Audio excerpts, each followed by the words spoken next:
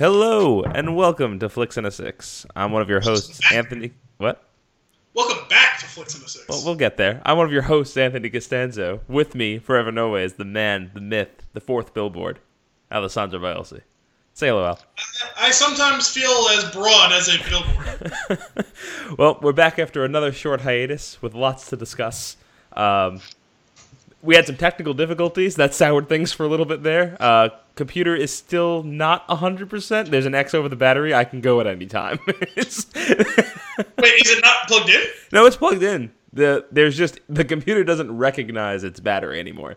So it doesn't recognize any authority. I like it. So if the wire was to accidentally come out of the computer, it'll shut down immediately. Well, let's try not to jostle it. Yeah, we'll do our best. Lots to discuss. New anticipation, May, the entire month of May. We're going to be talking about that. Some Zack Snyder rumors, DC film villains ranked, and the Oscar season is upon us. So our flick for this week is going to be 3 billboards outside of Ebbing, Missouri. There's also going to be some general catching up because me and Anthony have not seen each other in very nearly 2 months now. It's been a while. We've scarcely talked to each other really in the last 2 months. This is true. So, without further ado, Al, what are we drinking? Because I'm thirsty. We are drinking Jack's Abbey Craft Lagers, Mass Rising, Double India Pale Lager. I just poured that really dangerously over the computer. I don't know what I was thinking. So you remember that really, flimsy computer you have? Yeah. Let's not fuck with that. Yep. Don't rock the boat, as it were. I see what you did there. Because on account of the boat on the beer can here. Bingo.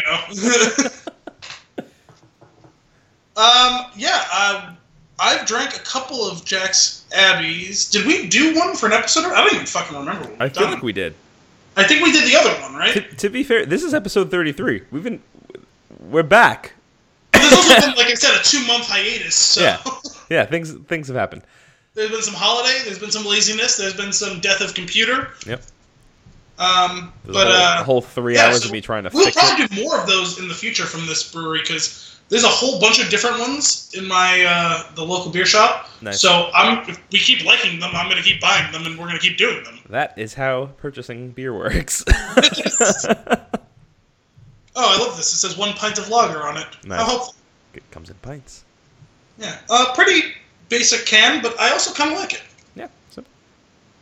I know can art's your thing. Yeah, it is. It's okay. It's not the best can art we've seen, but I like my little boat. No, but for whatever reason, just really, it's efficient and effective for me. Because it's pretty basic, but I also like what's going on. Also, the silhouettes in the background look like Game of Thrones logos there. Yeah, even though they're their sigil is hops, whole tone hops. That's really great. Let's take a sip of this and talk about it some more. Let's do it. Cheers. Cheers.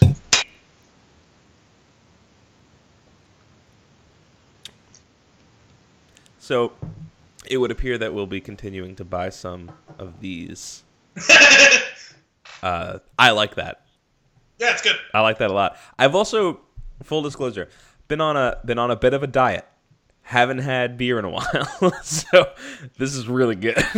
I've also been on a bit of a diet, and also I'm not drinking much beer. Though you will hear me throughout the rest of this, probably snacking and or making other odd noises. I'm just gonna warn you. This is a thing that causes you to lose listeners. I'll tell you from experience. When we did the shit show, Chris used to eat tacos. I don't know how, but he always seemed to have tacos on hand when we were doing an episode, and it was disgusting to the point where the 3 other people on the call were repulsed by it. But repulsed how? Well, repulsed why? What was he doing that was so repulsive? It's just the sound of eating over a microphone. Oh, yeah, no, see, I won't do that. Okay. You may hear a crunch or two. It's just me eating some mixed nuts. There's some cashews and peanuts over here. Flicks in a 6 it's a bar snack. I like it. It fits the theme. You also may occasionally hear this. If we were doing this live and had one of those, the first person to hear the sound, call in, this would be the sound. Yeah. And that's just me with my shaker bottle. So I'm gonna be just so you guys aren't weirded out. You guys are ready to go. It's just some protein. I'm gonna be so very alarmed if somebody calls in when you shake that on account of this being a recording. Who is listening to this live? Get out of my house. Yeah, right? Oh my god. Yo, Kim just calls from like, upstairs. Can you guys stop? Can you be done for the night? You saw my dog sitting on the couch before. I turned so you could see him. He sometimes sneaks down here and I don't realize it. Or like I thought he was down here and I thought he followed me up and then he didn't. And like I have all the lights on here now, so it's not a big deal, but I've been down here like at night with all the lights turned off. And I thought he went upstairs or I thought he hadn't come down. And I sat down in this chair in front of the couch, and then all of a sudden I felt something on my arm, and I almost had what fresh hell is this? Because I was like, who is attempting to murder me right now? And turned in panic and saw my dog hovering over me. From behind, he was laying on the couch, silent, in the dark, and he started reaching over and pawing me because he wanted attention. I had no idea he was behind me, and I freaked the fuck out. Oh, good God. Basically. So I fidget a lot while I'm recording, and this is also while I'm on calls at work and everything. So like, I'm constantly flipping a pen, and I just dropped the pen on the wire of my computer. So I'm gonna go ahead and move the pen to the other side of the desk and not pick it up again. Oh my goodness. So wait, let's talk about this beer some more though. Yeah, I'm digging the flavor. It's used to the whole idea of the India Pale Lager because it's so crisp and clean, like the actual lager part. Although this is an unpasteurized lager, which that's like is like counter opposite to like what a lager is supposed to be. A lager is always supposed to be crystal clear. Is counter opposite mean it is what it is? What? Does counter opposite mean that it is what it is? No, I said polar opposite, but I was chewing on some bar nuts. Oh, okay. I took way too big of a bite of that snack and realized, I can't actually chew and swallow this like a normal human being before I have to talk again. I was like, that's an extravagant double negative. Yeah. No, polar opposite was... I always tell people, like, if you have a lager and it's not crystal clear, don't drink it. And here I am not following my own advice because it says unpasteurized, but unfiltered and unpasteurized. I've never heard of that in a lager before. Interesting. But the thing I'm finding interesting about this style, which I don't know if the style guides have officially recognized the India Pale Lager yet. We've lost him. I thought it was just going to be a small pause.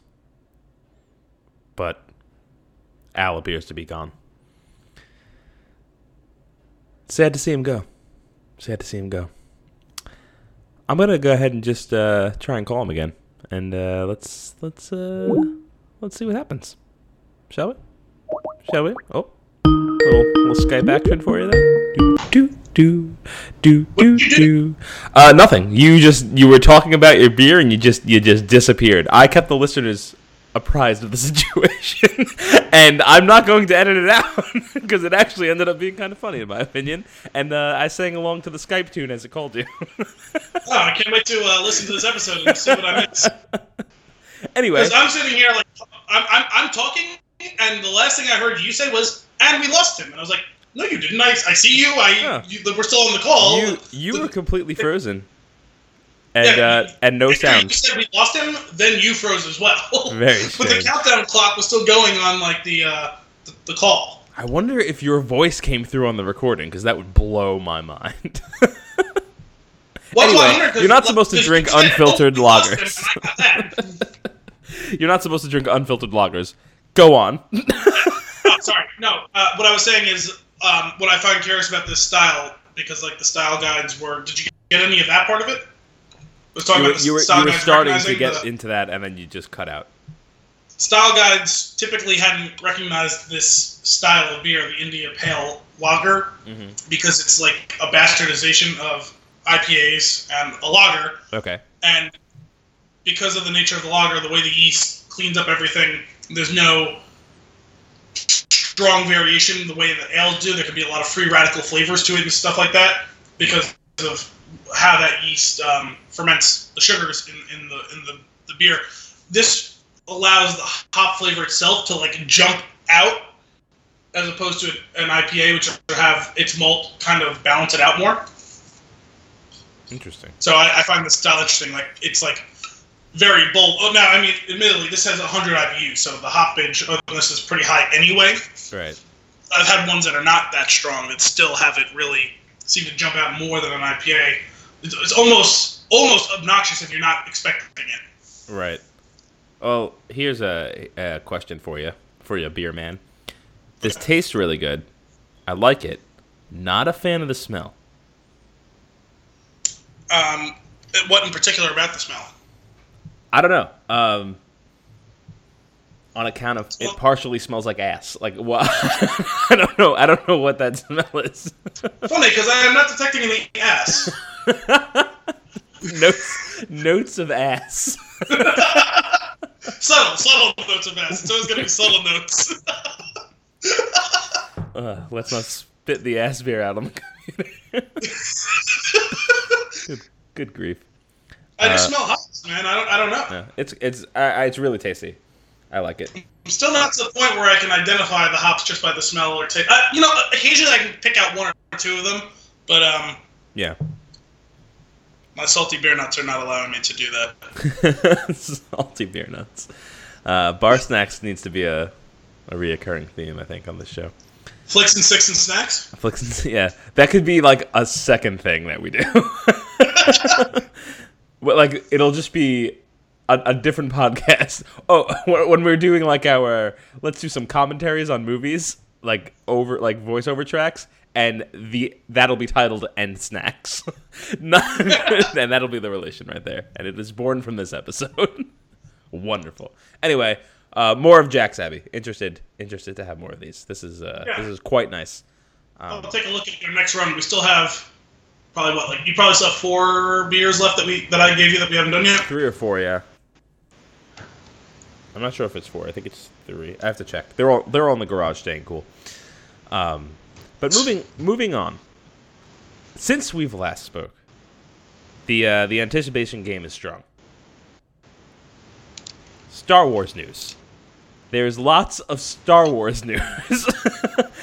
Yeah, you seemed upset by the amount of Star Wars news there was.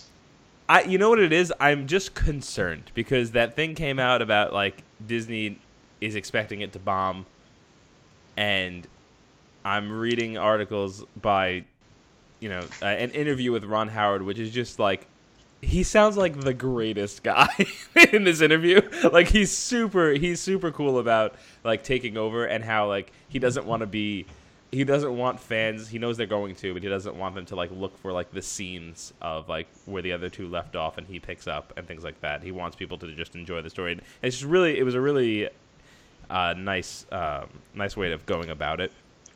And but it just concerns me because. But here's the thing, they got rid of the other 2 directors sooner rather than later, which is not what they did.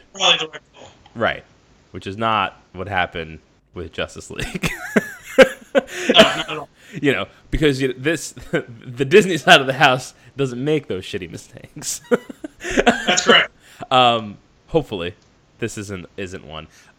You expressed concern to me, in the one time that we've talked over the past couple of weeks, that you barely see Han in the trailer for Solo. So, backing up for a second, we got a teaser, and then we got a trailer 24 hours apart. When I said it to you, it was the teaser.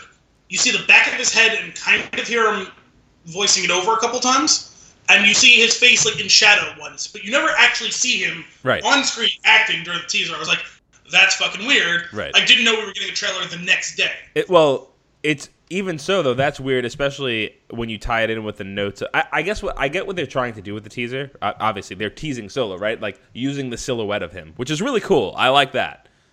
I didn't mind them doing it to start, but by the time it was over, him never being physically in front of the screen talking, that was concerning. I don't mind it as a device to start the teaser. You know what's funny though? It wouldn't concern me as much if I didn't hear those rumors of like the acting coaches being needed and like things like that, and like of course. which is really a little upsetting because Han Solo was just such a great character that if they screw something up with him, it's just tainted for that character for all of the films. I feel like Could be. But then we get the trailer, which is just basically a little bit longer and some more info. I don't know how to feel about this. I really, really want it to be good, obviously, because it's a Star Wars movie, and I love the concept of a movie solely around Solo. It was not intentional, but I liked it. And I like Donald Glover, so I'm really interested to see him playing Lando.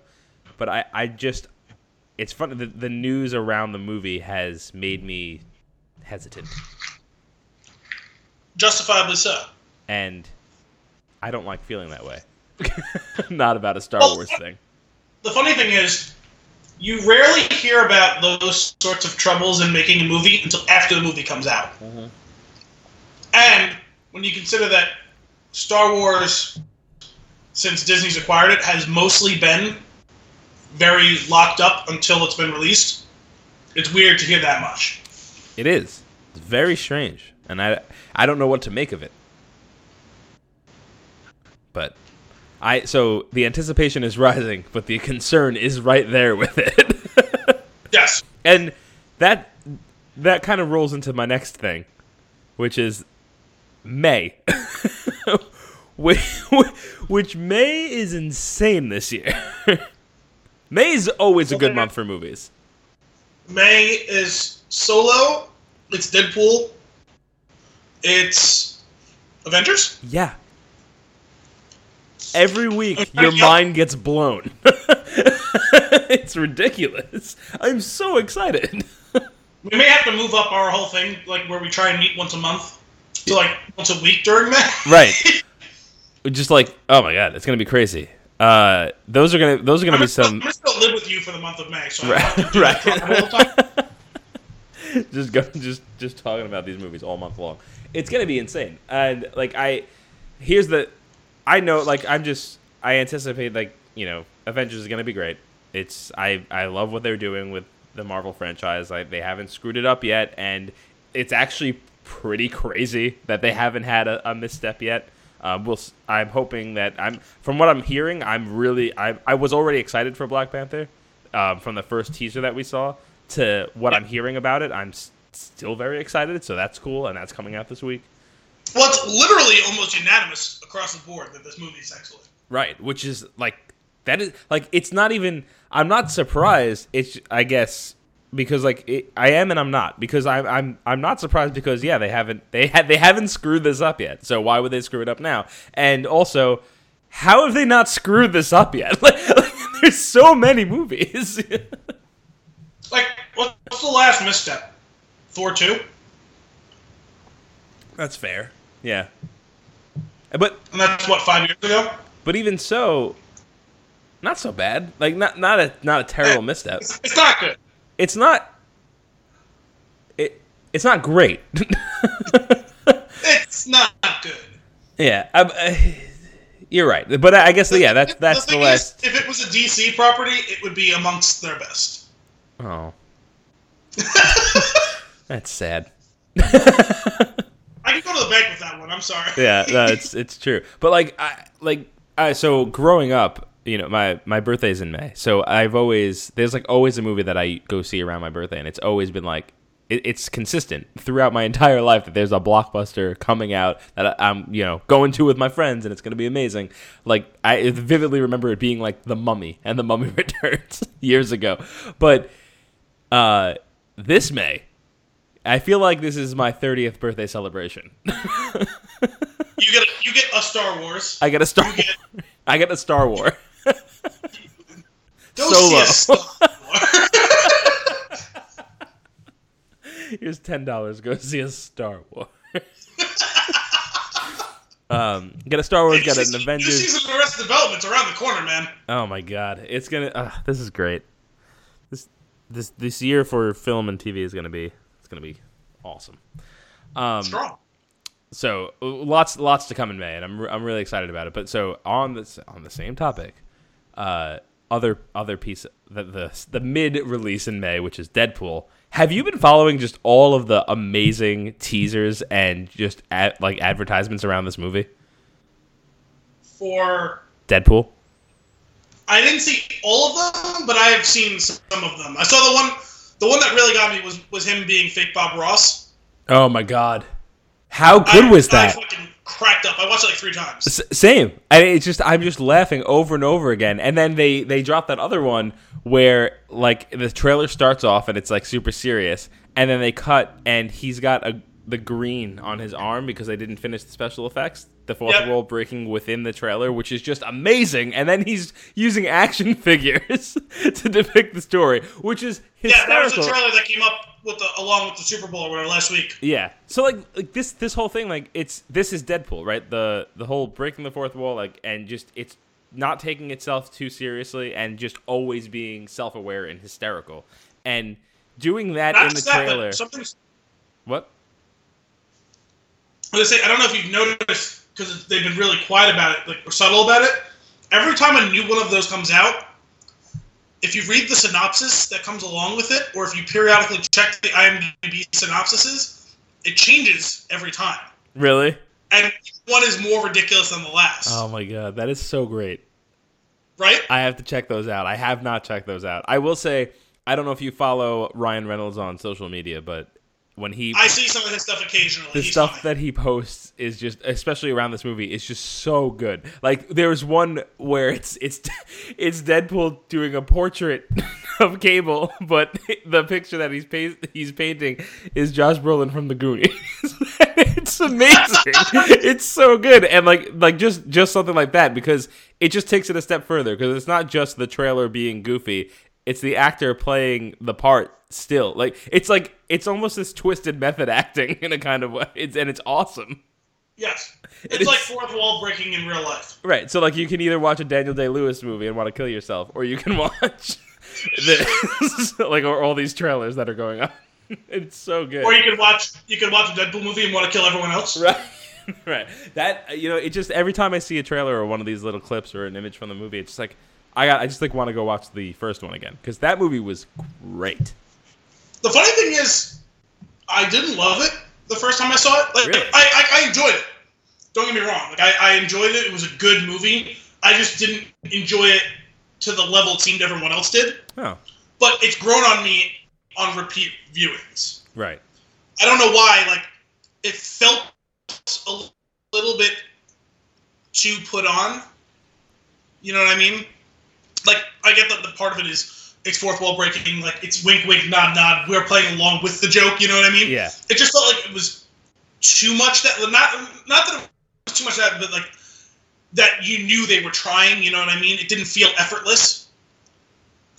I guess that's kind of fair, but it's also what I expected from this, and it's also what I wanted. So I think that's probably why it resonates more. Maybe. But the thing is, my appreciation for it has grown upon repeat viewings. Sure.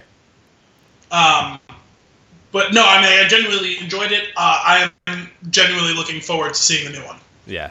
Also, if you check out on IMDb and look for it right now, like it's titled Unnamed Deadpool Sequel. If they don't make that the official title of the movie, I'm going to be upset. Oh my god, it is. That's great. Read the synopsis right now. What does it say? Hang on, I'm getting there. It's changed a couple times.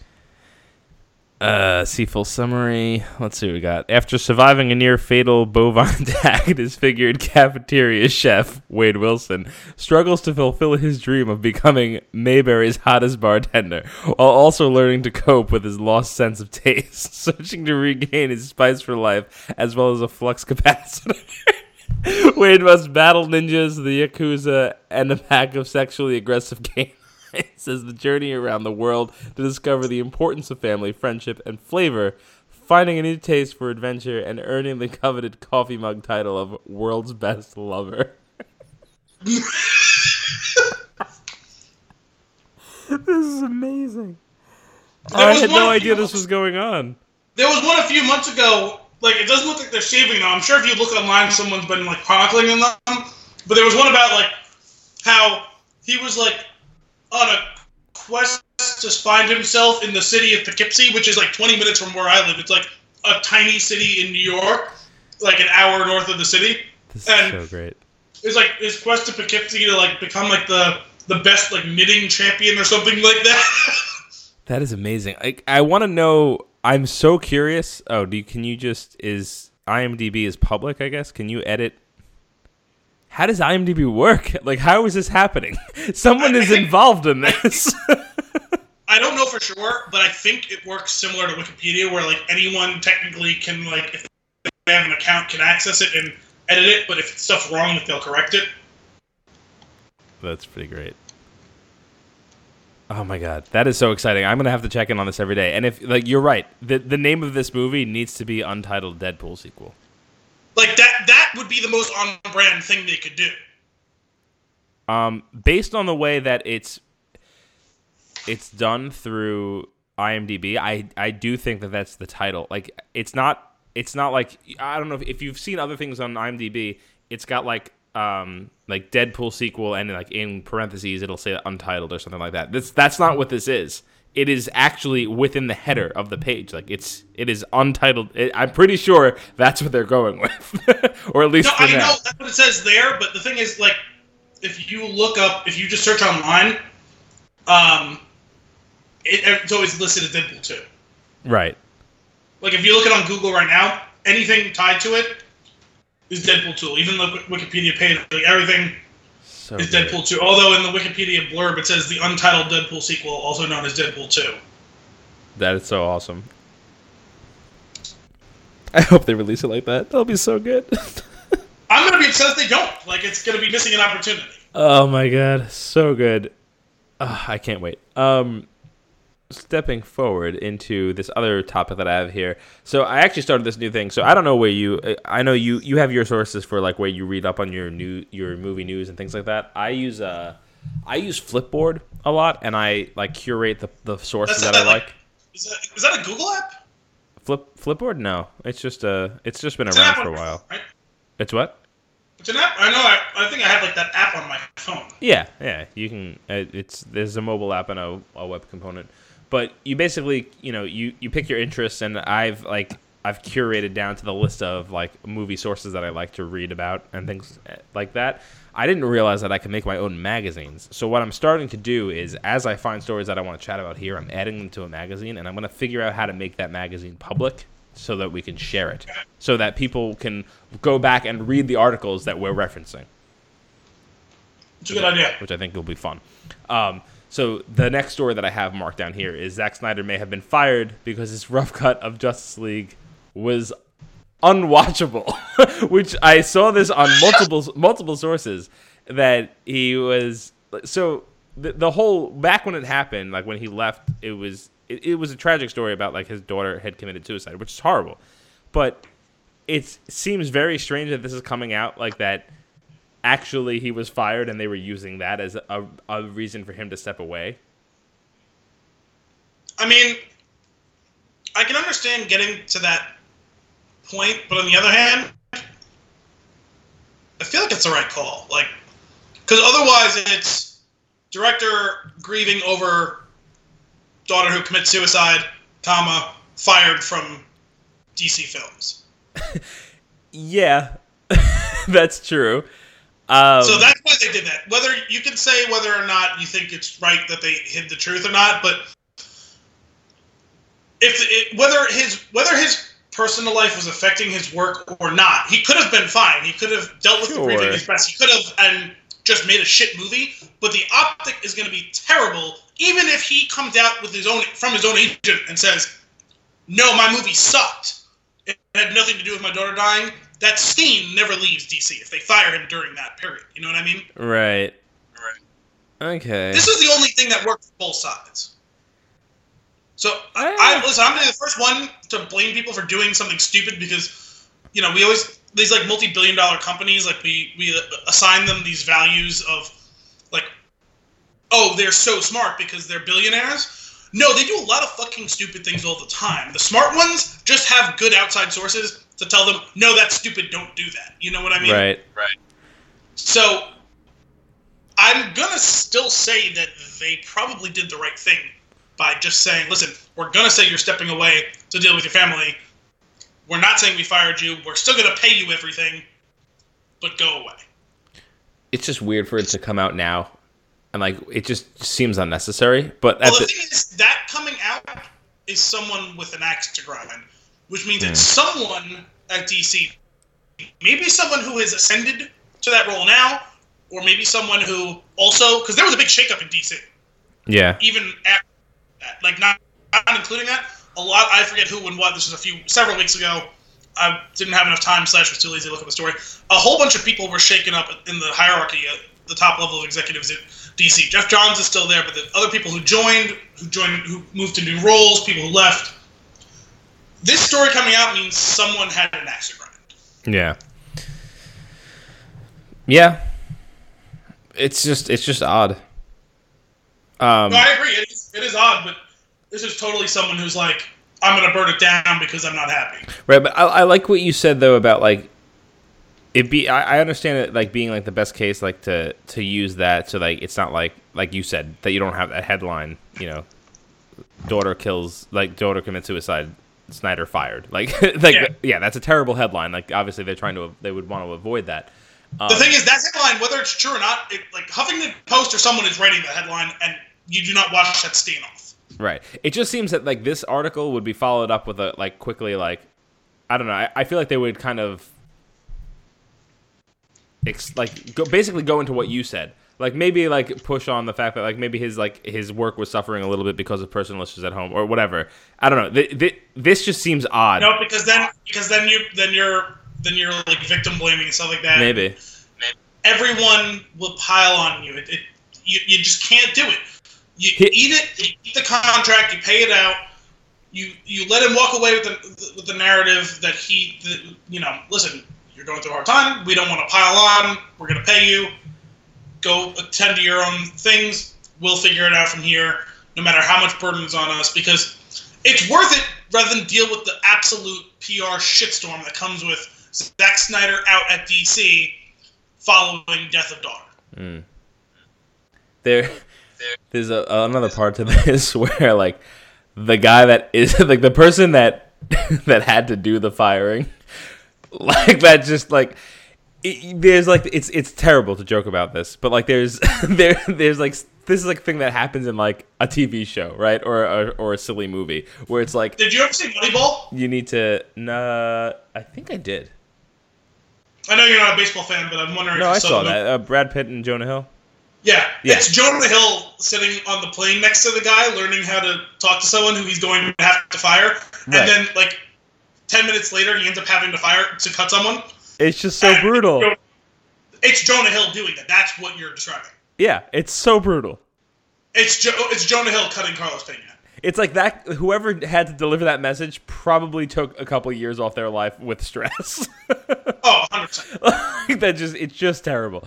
But also like in the way that like mob hitmen type of thing works, that dude probably got fired a week later. Yeah. So there's one other interesting thing here. So like if you put DC next to Marvel, or basically DC next to Disney in this case, because that's how it is now. Solo suffering, something's going wrong with the direction. They're like, okay, no, right, and they end this and they fix it.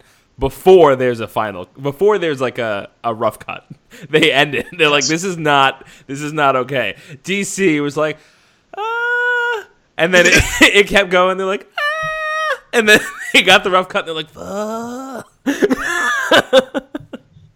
Yep. They're gonna. Will they learn? No. Because they've done this thing like 8 times now. Yeah. They should have learned after Suicide Squad. You know what's funny? I want to. We should do like a joint article on this. Who's worse, AMC or DC? Because one is stupid, and the other one is evil. But which one is worse? No, evil's worse. I'm always going to put malicious intent over gross incompetence as being worse. I don't know if this shifts anything at all, but it's evil holding on to one property, where this is stupid with like a gajillion dollars worth of IP. So let me give you an analogy. You have something catastrophically wrong with your health. You're rushed to the hospital. You wake up and your left arm is gone from the elbow down. Situation 1, doctor comes in and says, yeah, we were supposed to take your appendix out, and I just said, fuck it, and I cut your left arm off. Or situation B, hi, I'm a new doctor here. It said operate on your right side, and I accidentally operated on your left side. I am so sorry, and I'm going to take this to my grave with me. You're going to be really unhappy in both situations. But which one are you going to want to kill someone with your one good hand with, and which one are you going to want to, like, pat him on the back with your one Hang hand? on. There's a flaw with this in relation to the DC AMC thing. The doctor was apologetic. The dumb one. He was sorry. Okay, that's fair. But still, you kind of get what I'm getting at, right? I do. No, I do. That's great. Oh, my God. Moving on to my final piece that I have here. I came across this article from Screen Rant of every DC movie villain ranked. Just want to give credit there to Screen Rant. But I'm going to run through the list really quickly with you from worst to best. Well, these ones that have been on screen, are these comic book only or both? On screen. Okay. So, number 25, Poison Ivy and Bane. Number 24, Anton Arcane from Swamp Thing. I have no context. Number 23, Mr. Freeze. I want to pause right there.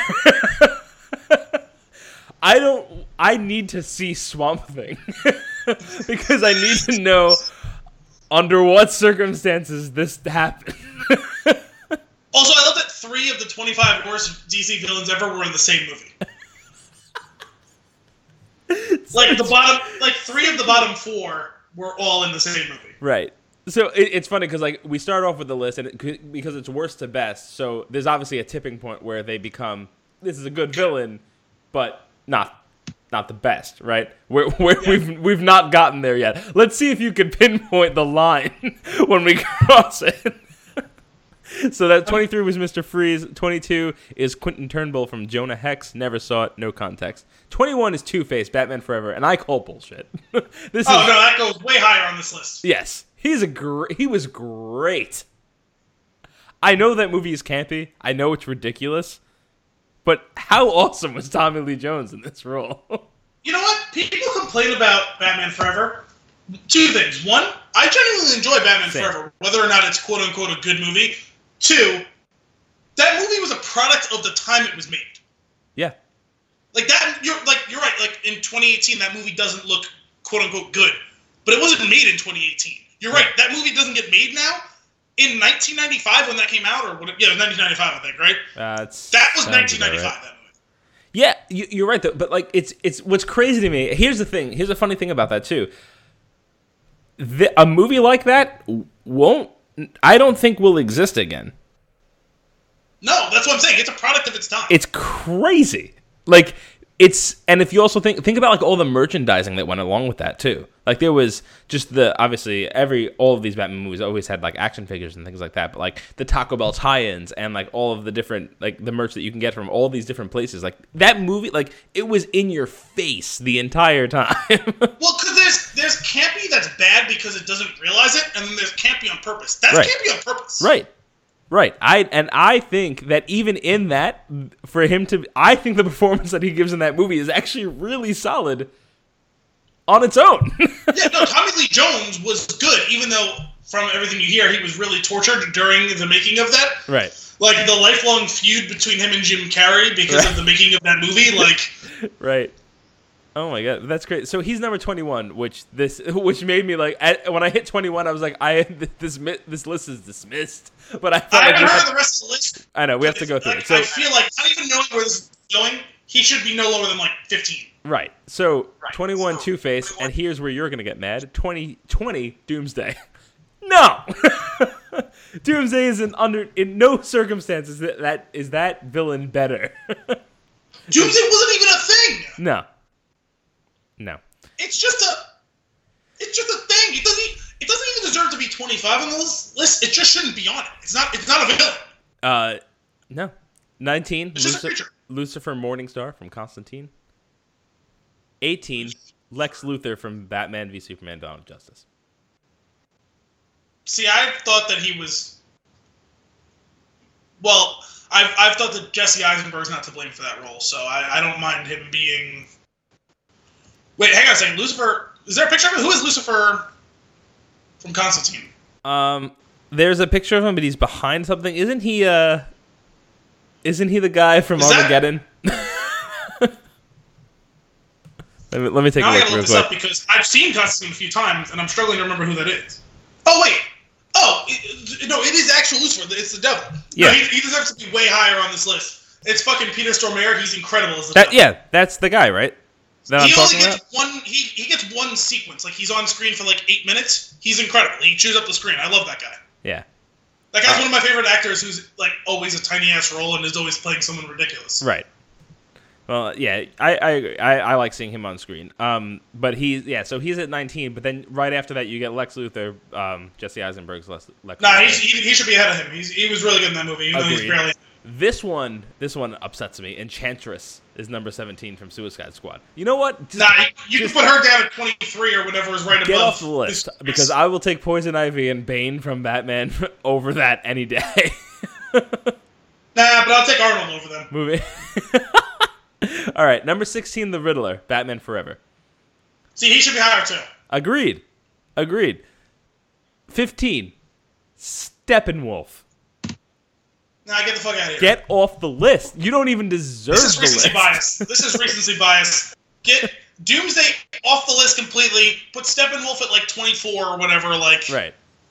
Ares and Dr. Poison from Wonder Woman is number 14. I genuinely enjoyed Ares, so. Okay. So has the list, in your opinion, started to turn? Well, it's false because there's like 3 people up here who should have been way above this. But yeah, we're getting to the area where like we're approaching quality, I guess. Okay. Ares was good up until they turned him into CGI. So number 13, Lex Luthor from Superman 1978. Now I will actually keep this one here. I'm okay with this one because Gene Hackman as Lex Luthor is pretty great. Moving on, this is what doesn't make sense to me. Hector Hammond from Green Lantern is number 12. I think Lex deserves to be a little higher than this guy. That's the Alexander Skarsgård? No, Peter Sarsgaard. Is that who it was? Yeah, Peter Sarsgaard. So, Yep, that is who it is. Number 11 is Kevin Spacey's Lex Luthor. That was in Superman Returns? Yeah, so I never saw it. By all accounts, that movie is that movie's bad. Yeah, that's what I've heard. So the fact that Gene Hackman is lower on the list than that is absurd. Number 10, General Zod from Superman 2. Okay, does that definitely deserve to be on the higher end? I'm surprised he's not higher. Right. Ozymandias is on number 9 from Watchmen. I don't know if that's how you say his name, but I know who from Watchmen. Ozymandias, yeah. Yeah. I always forget that Watchmen's a DC property. Yep. So that's number 9, which seems okay. I would not put him that high. He deserves to be lower. He was good. Ra's al Ghul, number 8, Batman Begins. Great villain. Good. He's a little 8. Let's see where the rest of this list goes. 8 seems a little too low on the list. Well, see, the funny thing is, I'd actually say he's a little too high. Not because of the total quality, just the lack of screen time. Fair.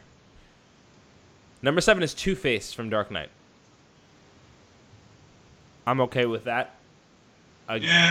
See, he's another one. He's barely on screen, really. He's barely on screen, but like if you think about the character as a whole, I feel like he definitely packs a punch and he's important, but I have trouble ranking someone so high for barely being on screen without having the highs of a Ledger joke. Like, he's going to be number one, like we know. Like, it's not a plot twist. Yeah, when I opened this, I already knew who 2 and 1 were, so that wasn't really a question.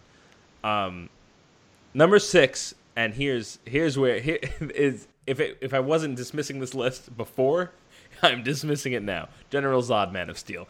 Get out of my movies, Michael Shannon. I don't like you. I like Michael Shannon. I know you do. Or at least more than you do. I know you hate him.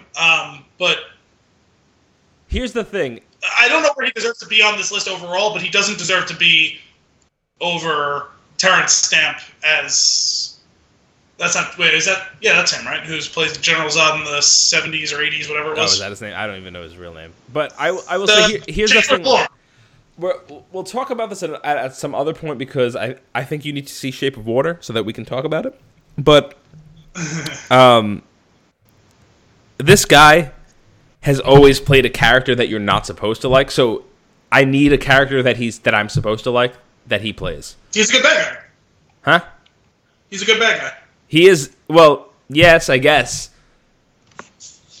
Either that or I really just don't like him, and it's hard for me to decipher that right now. So I need to see him in a role that I'm supposed to like him. Yeah, I was right. It is Terrence Stamp. He was Chancellor Valorum in The Phantom Menace. That's the original Zod. Interesting. If you want to talk about liking Michael Shannon or him being in a role where you're supposed to like him as opposed to him playing a villain, he was in 12 Strong, the movie with Chris Hemsworth that just came out. Okay. He's one of the squad that goes to Afghanistan. Doesn't get a ton of screen time, but was generally likable in that, actually, I thought. Because he kind of plays the grizzled, like, sergeant who's, like, got his finger on the pulse of the squad. Okay. I will check it out. The thing is, there must be something about him because I'm not dismissing the movies that he's in immediately. Yeah. But every time I see him, I'm just like, ugh. But number 5 is Bane from Dark Knight Rises. That's too high. I agree. Number 4. I love him, and like he's visually striking, and like he has some great lines, but he's not really that great of a villain, honestly. Like right. Number 4, and this one caught me by surprise, and then I was like, you know what? Okay. Number 4 is Penguin from Batman Returns. Now, I don't know the last time you watched Batman Returns, but I actually watched it recently, and I was like, this character is screwed up, and I love it. I remember being really creeped out. Well, first of all, Danny DeVito's creepy. Yeah. I mean, I kind of love him, but he's creepy. Same. It's funny that we get to talk about him because, like, I was just having this conversation today. Have you seen the new commercial he's in, the M&M commercial? Yes. Every single time I've seen it, I've already seen it like 15 times, I crack up. It's hysterical. The idea of a joyous Danny DeVito running through the streets of a city asking people, "Do you want to eat me?" is a riot to me. I don't know why. Yeah. And he's hysterical on Always Sunny. Like, I genuinely enjoy Danny DeVito. He's Agreed. a funny dude. Agreed. But he is kind of creepy, partially just because he's the most oddly shaped human being in the world. Fair. 2, he's him, and he's super creepy, and as Frank in Always Sunny, he's super creepy. And 3, in that role of Penguin, he's even more creepy than normal. I saw the movie when I was like 6. I probably haven't seen it since then. Okay. It's a weird movie. Like, he's weird in it. Like, it's bizarre. Yeah. It's been a long time. Like I said, I had watched it recently. I was like, yeah, like that. I like that he's higher on the list than I would have liked. If I was to just like list the ones that I like, I probably would have forgotten about him. And then when I saw it, I was like, oh, okay, yes, I accept. I just remember, like, at the end, like, does he get, I don't know if he gets shot or something, but, like, I remember him, he's, like, bleeding out of his mouth, and he just disappears into some water. Like, it was weird. Yeah, he, like, falls onto that little ramp and rolls in. Yeah. Number 3 is Catwoman from Batman Returns. I have a little bit of an issue with that one, so... like, she was fine. It was Michelle Pfeiffer, right? People liked her, whatever. She was fine. It was whatever. She doesn't deserve to be anywhere near the top 5. Number 2 is Jack Nicholson's Joker, and number 1 is Heath Ledger's Joker. Now, here's where the big problem with that list comes in. Those are both number 1s. There's one A, one B. Exactly. And there's no... I defy you to argue that statement because the two of them play their Joker perfectly. And it is their Joker. Like, nobody else can do the ones that they do. Yeah. And the Heath Ledger one captures the psychopathic more on the real side because it was the Nolan movie. Like, the super dark, really, like, intense, one of my favorite characters of all time, Jokers. And then the Joker from '89 is just a different kind of psycho. Like, he's a creepy, terrifying psychopath in a campy movie, and it's great, and it's haunting, and it's funny, and it's creepy. He does a tremendous job with it, and like the two of them are number one. They're just so good. I really do need to get around to actually sitting down and watching that movie again, because again, I haven't seen it since I was a kid. I legitimately have not seen that movie in over 20 years. I just don't remember much. Like, I've seen little bits of it, and it's like, oh, it's like 2/3 of the way through the movie, and it's like a random scene. Like, I don't really remember what's going on here. Like, I'm not going to sit around and watch it, because if I'm going to sit down and watch this movie again, like, I want to see it from the beginning, because it's almost as if I haven't seen it. Right. We should do a little Batman marathon of the big four from the from the 80s to the 90s, and just get through all of them and do like a single episode on all of them, and how, like, on what we liked, on the big question of what happened, and just kind of explore. I don't know if I can get through Batman and Robin again. I've seen bits of it in the last couple of years. Well, and it's like, I remember seeing the movie a couple times when I was young, because you loved that movie when it came out, because you love Arnold, and you love Batman. Yep. And I saw it without you. I know I almost certainly saw it once or twice with you. Like, I saw it a couple times as a kid, like when it came out, like, was it like 98 or whatever, 97. And I remember as a kid it wasn't offensive to me. And then, like, you read stuff and it's like, oh yeah, those things are bad. Like, I remember it happening. That's weird, like, looking back. Mm-hmm. And, like, I saw, like, 15 minutes of it, like, in the last year or so, and I'm like, I can't watch this. This is so bad. It's really rough.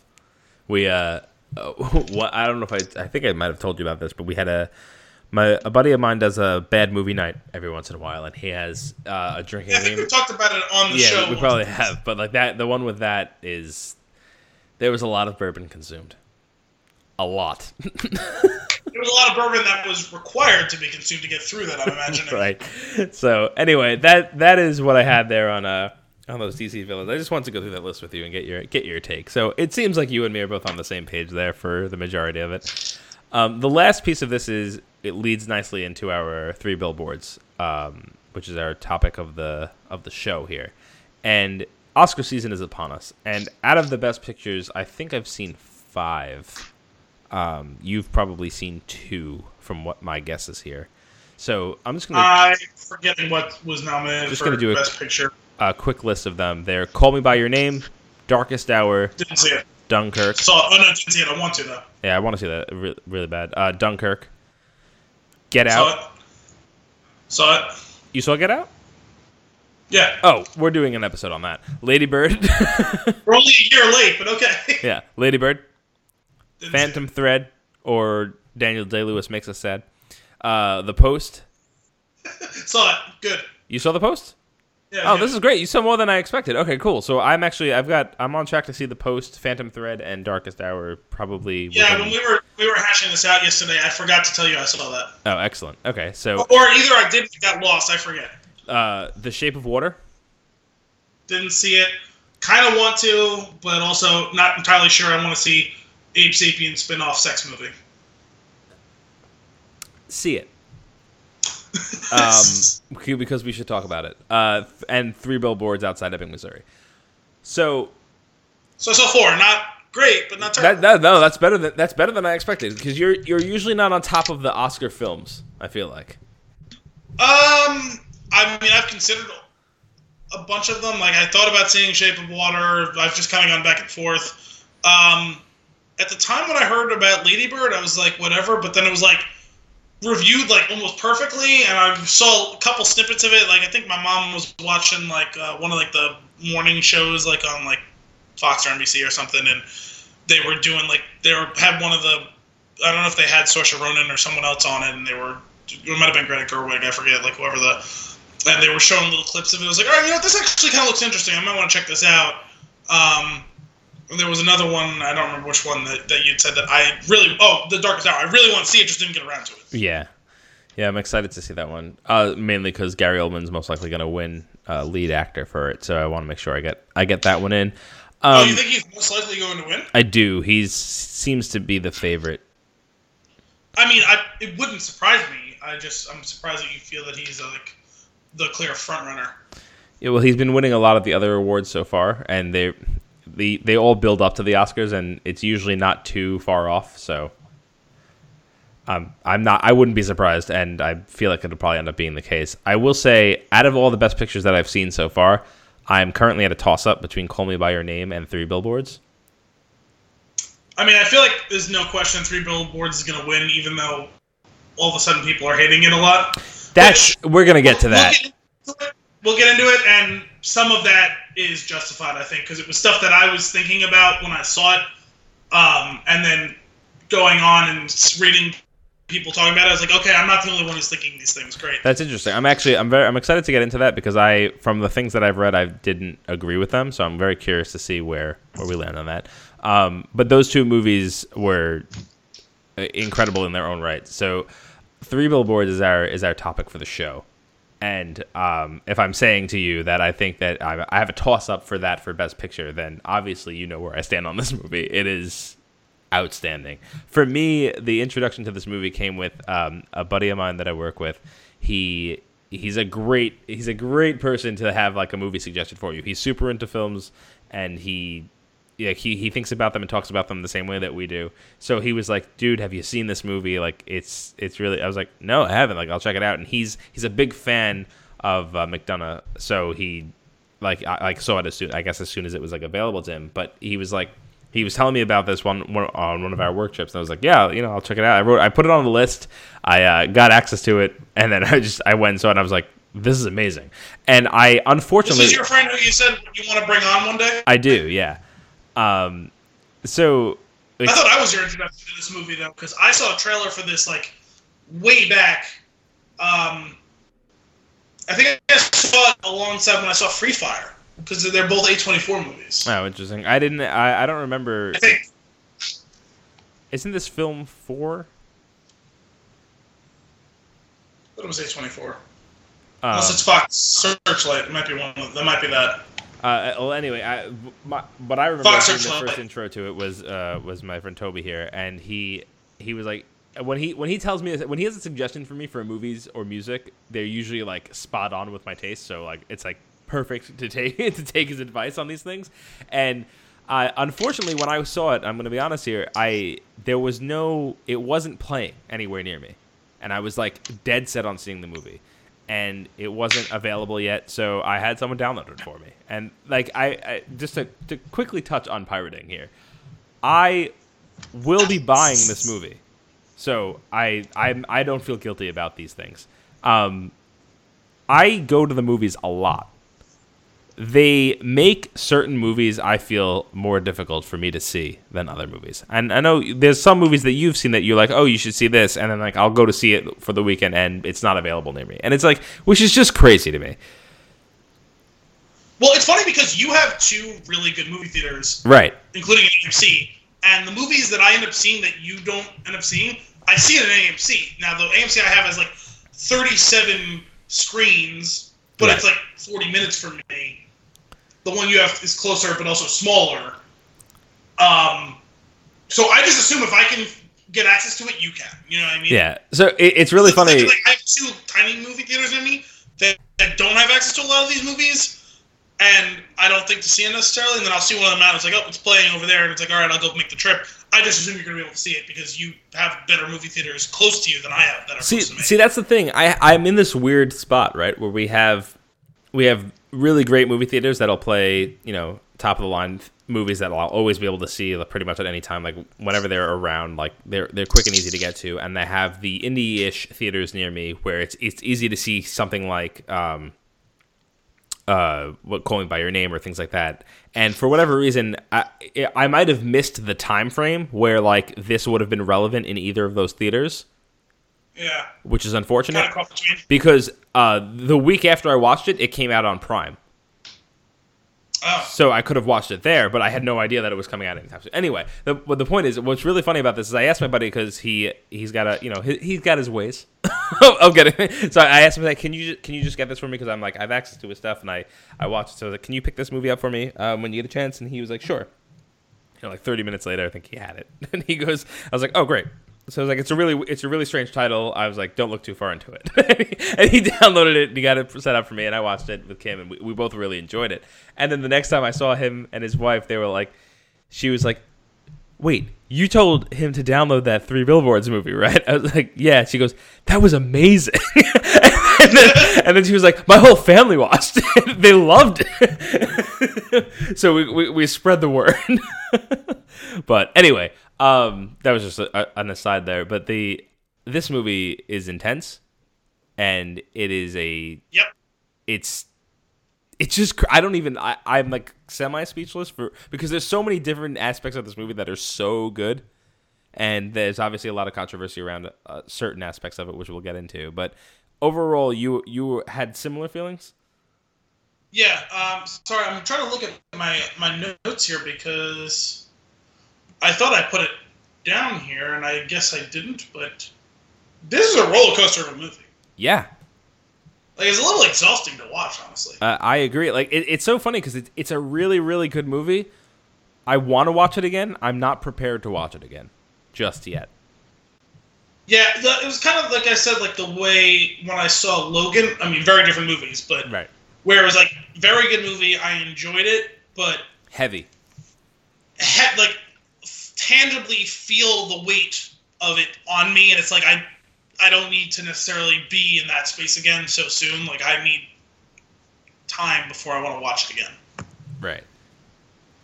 It's just like, this isn't like I'm bored on like Saturday night and I'm going to throw on a movie. Yeah, exactly. Unless it's like Saturday night and I want to continue to be depressed. Like, Those are two very different Saturday nights. Yeah. But it's like, so we have like this really dark story, and then we have these incredible characters. Like, each individual that's on screen like has like, you want more of them. And maybe I actually have that as a note next to one of the actors or actresses. A question of, was this person in it too much, or was this person in it not enough? Ooh, interesting. I'd like to hear that. So, just for those of you who don't know, I'll just read the quick synopsis for Three Billboards Outside Ebbing, Missouri. So, a mother personally challenges the local authorities to solve her daughter's murder when they fail to catch the culprit. That is the plot. That's it. It is, and also yet it is not. Like, that is, if you don't want to like look into the characters or anything, like, that's the main plot that goes through the whole thing. That's what sparks this whole thing. So this mother, played by Frances McDermott, whose daughter was raped and killed, and it's been a significant amount of time since this thing has happened. It was like 6 or 7 months or something like that. Yeah, and no one's been arrested, no one's been charged with it. And she rents these 3 billboards, and she basically calls out the cops, and specifically at the last billboard, the sheriff, and she's done. She's done. Like, why is this not taken care of yet? Not just calls out the cops, but calls them out in graphic language. Yeah. And it's like she's the character you're supposed to, you're meant to be rooting for, like, throughout, but she's also, she's conflicted in her own ways, and it's just it's a dark overall movie, and it's just a lot of gray all over the place, and then a lot of black. Like, there's a lot of things that are like on like that like they're on either side of the line, and then there's a lot of things that are just really, really bad. There's nothing in the movie that is really, really good. Actually, disagree. Counterpoint. Sorry. Maybe Woody Harrelson, but Nope, not him. oh, a part of it. But what were you gonna say? Nope. Red Welby, only person who comes Oh, out sorry. of Yeah. Oh, absolutely correct. I actually have a note here that says orange juice, which we'll get into later when we get to spoilers. Only person who comes out of this movie clean. Very true. Speaking of which, is there anything that you want to touch on before we remove the veil so that we can just talk freely about this film?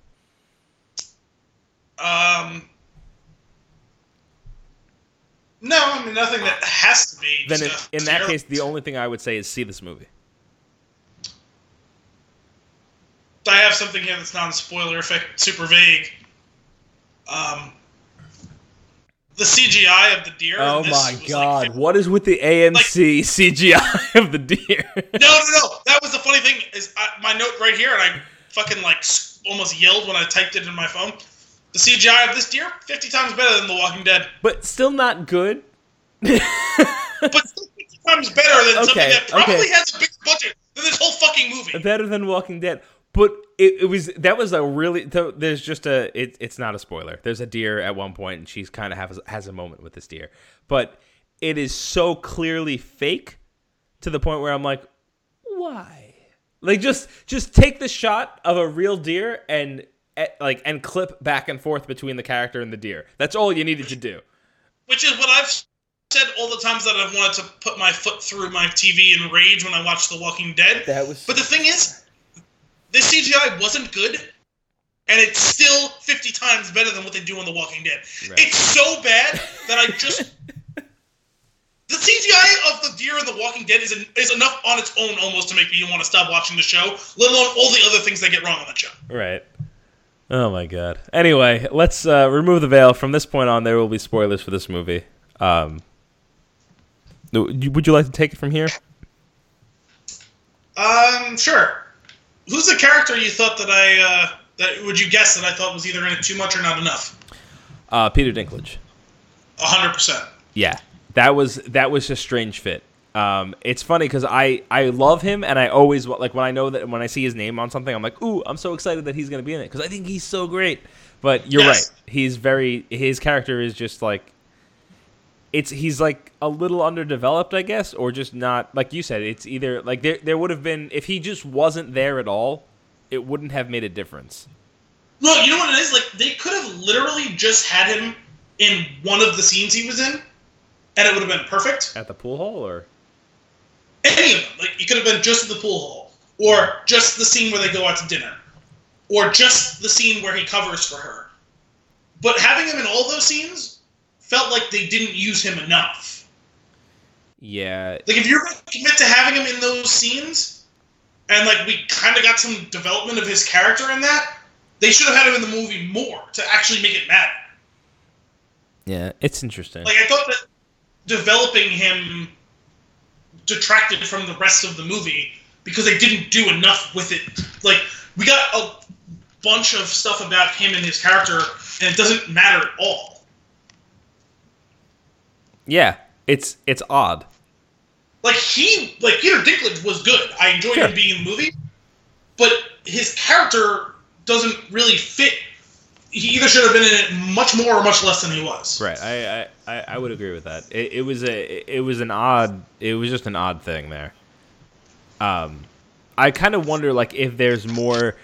The movie's not short, and I kind of wonder if there's more to it that kind of builds on him. That kind of just gets cut out from the writing just because it was the least of the necessary plot lines. Maybe I don't know. That's what I'm saying. Like, they were like half pregnant with him. Like, is he in the movie and important, or is he not in the movie and not important? Like, I don't know which one it is. Yeah, very odd. I will say it just frustrated me because it's like because I could see the potential in it, and it doesn't follow through. Yeah, it's strange. There was something with that character every time that he was around that way. I just didn't understand. Like, it's what you said. Like, it's like he's not enough for too much. I don't know what it was, but or not enough, or it needed to be more. It's weird. Yeah. He's because like he does like. you like I understand, like I get him. I understand what's going on with his character, but why, or like where else could it have gone, or like what was the point? There's a lot of things in here that have a point. That's his character. What was the point? Yeah, what was the point of his character? It was very strange. There's one, but Sam Rockwell is going to be, I feel like, a big topic here because I know it ties into a lot of the controversies around the movie. I want to take a lighter. Not just that, but he was just really good in the movie. Right. So I was going to say, let's take the lighter note of this first. See, he's awesome. He is a great actor. I love Sam Rockwell. His best role, though. What is his best role? There's two potentials. It's depending on which direction you want to go. So so then you do know that it's Guy, crewman number 6. Crewman number 6 is his best role. That's one of the two. It's either that or it's Wild Bill in The Green Mile. No, true. You're right. And they're on both sides of the spectrum, like you said. Like, yes. but Guy is the tongue-in-cheek, like snarky answer because it's like it's just so ridiculous. But that's the thing. Funny. I'm not being snarky. Like that. Galaxy Quest is a phenomenal movie. I don't care what you say, and it might be the best bad movie ever. And him as Guy, the crewman number 6, is just amazing because he's the self-aware guy. Like, I'm gonna die. Like, we're going to this planet and I'm crewman number 6, so I'm going to die because they built this ship and everything in this world around our fake universe where I die. Yes. So good. Not just that, but it's distilled down into the one scene when they're on the planet. They said, we'll do it like an episode whatever. He said, wait, what episode? Episode whatever. That's the exact You know what happened in that episode? I died!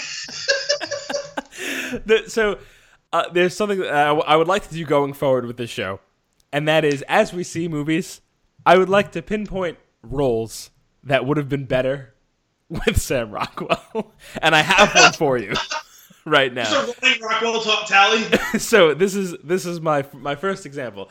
And not to discredit the guy that plays the role because he actually does a very, very good job. But you're familiar with Die Hard, correct? I'm familiar with it. Okay, you know the douchebag guy that works at the office? Hans Bubby. That guy?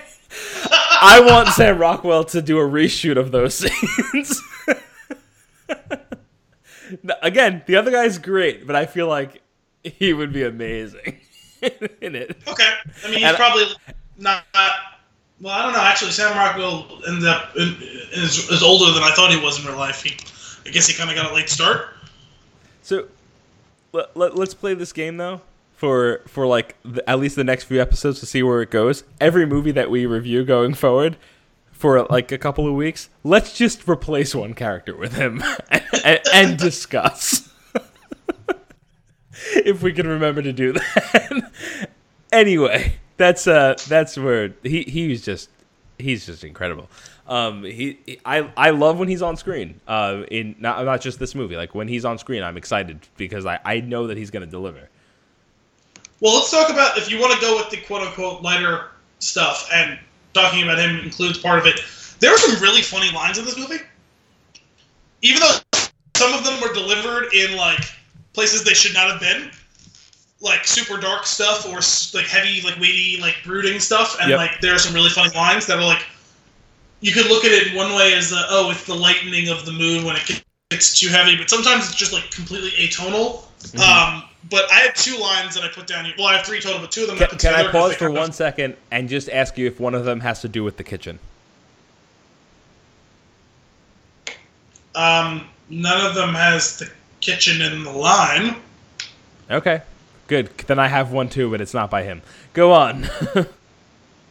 The line from him was when she screams about torturing the people who are the N-word, and he says it's actually persons of color torturing. I cracked up. You're right. I feel like that was clever writing. And I felt like really fucked up situation. Right, it's a really uncomfortable scene. Yeah. And she says, it's actually persons of color torturing. And it's like... It's terrible. It's terrible. That's not actually better. Right. Like, It was the worst example of someone falling for a leading question that you could possibly have. Oh my god! What was the other one? Was not delivered by him, but because of a line delivered to him when the desk sergeant, who, if you look at him credited, is literally just credited as desk sergeant, even though he's Zeljko Ivanek, who's been in a million things. And when he says, he screams at him, "Don't respond when she calls you fuckhead." When she storms into the police department, it says, "Hey, fuckhead," and he goes, "What?" Oh my god, you're right. That was great. Don't respond. So what was the line that you had there? The line that I have is actually from Frances McDermott. What's her name in the movie? It is Mildred, right? Yes. Mildred Hayes. But when the priest is in her kitchen with her son, and they have a little back and forth, and then she just says, "Now get the fuck out of my kitchen." And the way that she delivers the line, I was just hysterical. See, I thought the line that you were talking about, because it happens in the kitchen, which I didn't have it down, so I'm going to be slightly paraphrasing it, but I also laughed pretty hard when they're doing the flashback scene and the daughter's there, and they're all yelling at each other, and someone throws out the hard C word. Yeah. And she says, "Hey, there's no cunts in the kitchen," and he says, or "There's no cunts in this house," and he says, "Well, when are you leaving then?" Oh my god, yeah. And you know what's funny though? I feel like that scene's necessary like a necessary setup to a scene that comes later, because otherwise that scene is like even more uncomfortable than it already is. Let's just jump into it. When the kid holds the knife to the dad's throat, when the dad's attacking the mom. Yeah. And like, it is super intense, and then it just de-escalates. Yeah. And I feel like that wasn't in the flashback though. That was a separate scene. It was, but it was after all of that. I'm saying you start to understand the dynamic of this family. Yeah. And then that happens, because if that just happens on its own, even in the context, it's crazy and uncomfortable. But like, if that just happens without any of the other scenes where you know that they're kind of hostile, but in a weird way love each other, it's very odd. Well, that was the thing, is like the original flashback scene that I was talking about. It's funny. Like, there's a bunch of funny stuff in that scene, even though it's so brutal, especially when you know what it leads to. When she says, "I might get raped and killed," and she says, like, "I hope you do," and then she does. It's like, oh my god, like, how this woman hasn't killed herself already, knowing that thing that she said in anger, but also in jest, as 100% what comes to pass. Like, right. I don't know how you live with yourself after that. Yeah, that was that. What I remember, like, as Kim and I were watching the movie, and as that line happens, I go, "Oh no!" like that was it's like actually out loud. Oh man, that was brutal. I just realized. So I normally go through my notes and I check them off as we go, and I was just scanning them really quickly, and I forgot to check off "sup with that deer." That was that was one of my notes that you apparently got to before I. That's awesome. I had one other line here too, or I guess it was two lines forth to each other. That it was just one of those lines where it's like, well, that happened, and that was the conversation between the sheriff, who's Sheriff Willoughby, right? That was his name. Yep. And his wife Anne. Mm-hmm.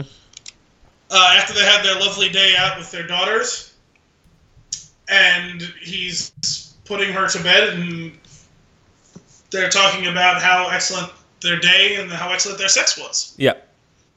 And she says, there was a real nice day and a real nice fuck. You got a real nice cock, Mr. Willoughby. Yeah. And then he says back to her, "Is that from a play?" "You got a real nice cock, Mr. Willoughby. I think I heard that in Shakespeare one time." So let's talk about his character.